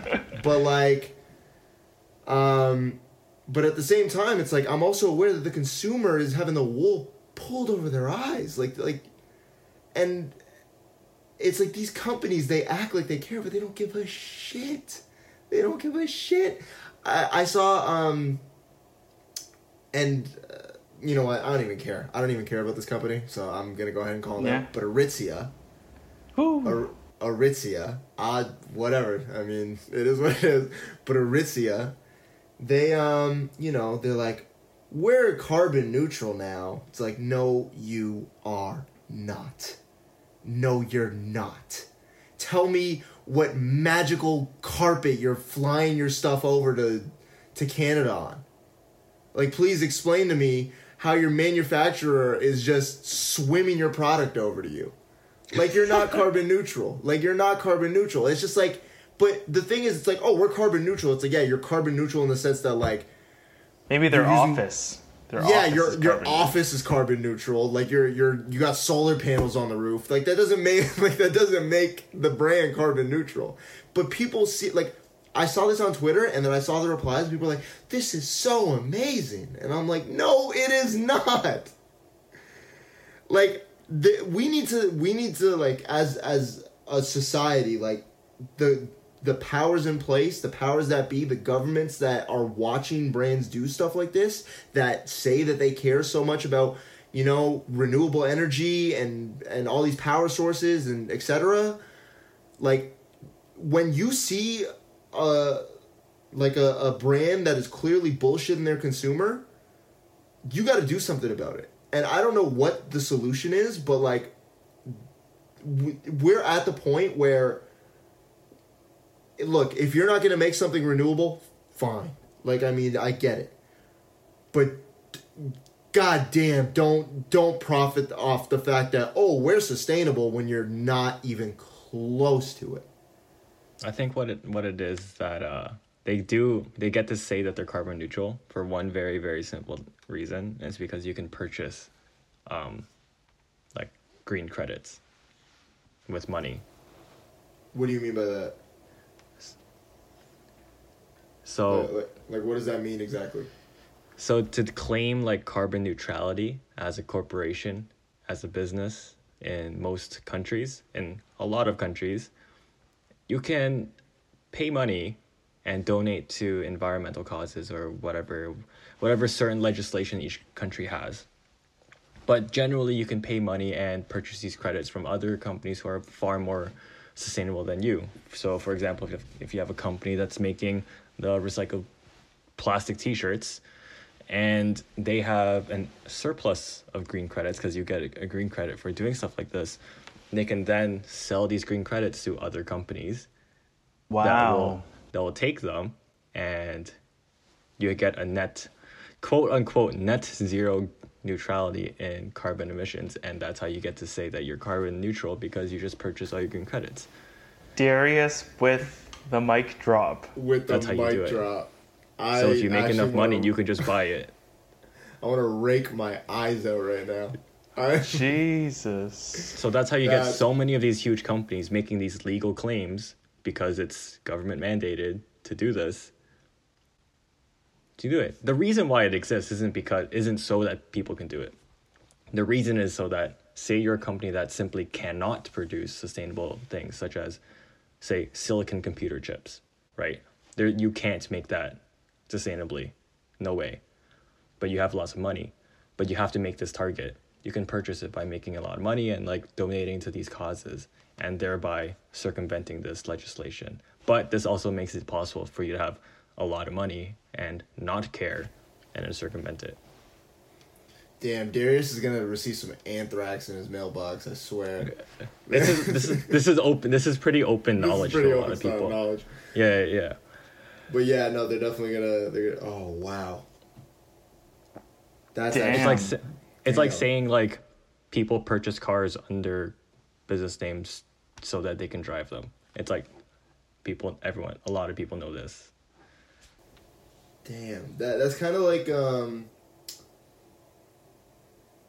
It's kind of like oh my god, I lost my train of thought. Fellas, we've close to hit the 3-hour mark. We went way over. That's not a problem with me. I think there's a lot of good discussion, but yeah, I think that is a really good way to end. Yeah, I think my brain is zapped at this point. I'm assuming we're gonna cut this down somewhat because like, No, we're doing the full thing. we're gonna do the This full is- 3 hours. We're gonna do the full 3 hours. Holy We're shit! gonna do the full 3 hours. Anybody This that is- listens to this all the way through, like, I'll buy you a Apache burger or something. I don't know. yeah. Don't worry, but I think that's a really good way to end off. If anything, there just has to be a part 2. There has to be a part 2 with us kind of taking what Darius has just said, and then just trying to see where we go off of there. But gentlemen, that was amazing. That was fantastic. Learned a Yeah. lot. Thank you so much Spoke for having lots. me on, guys. I really Thank you appreciate so it. much. Of course. Yeah, So hopefully- for hopefully everyone, we can do this again soon. for sure we will. Everyone that's listening, thank you so much. Darius, if you still want to plug your listening. handle, yeah, Darius, plug your handle really quick. dar.ig on Instagram. And Mike. At Hey, I'm Mikey, HEYIMMIKEY. If you cannot spell that, just feel free to DM me. I'll connect you with Mike and with Darius. Happy to do so. As always, please rate this on Apple Podcasts. Please follow this on Google Podcasts and Spotify and where else you find your podcast daily. If you've made it this far, thank you. You're a real one. Yeah, you are a real one for listening all the way through. If you have actually listened to this all the way through, send me a DM. And what's a nice point that we could see if someone's been actually listening? Here's how you send a DM. Send a DM with the numbers 4, 8, and 2. Okay, 4, 8, and 2. If you've listened this far, send me a DM with 4, 8, and 2. And somehow the three of us are going to come together and we'll They could skip to do the end, something. though. They could skip to the end. We need to find something in the middle. What's something in the middle that we talked about? Without giving it away at the end that we're talking about it now. How about this? What was the verdict on Kanye versus Jerry? That's a good one. That's a good one. Yeah. So if you want to let me know in a DM, what was the verdict between Kanye versus Jerry? Off the screen, I'll also tell you my pick, which is I'll say it here. It was the same as you guys. That was my pick. Okay, cool. So if you want to know who it is, tell me in a DM. Kanye versus Jerry. Who do we pick? Again, this account is Springs and Thread. Please follow on Springs.thread on IG. And we will catch you next time on Podcast 11. But as a 10th podcast with over 200 downloads now, I think this was a perfect way to feed the new era of this podcast. We which is very literally went 3 hours on this bitch. Damn. Damn. All right. As always, thank you so much for listening, everyone. Take care. Bye. Later, guys.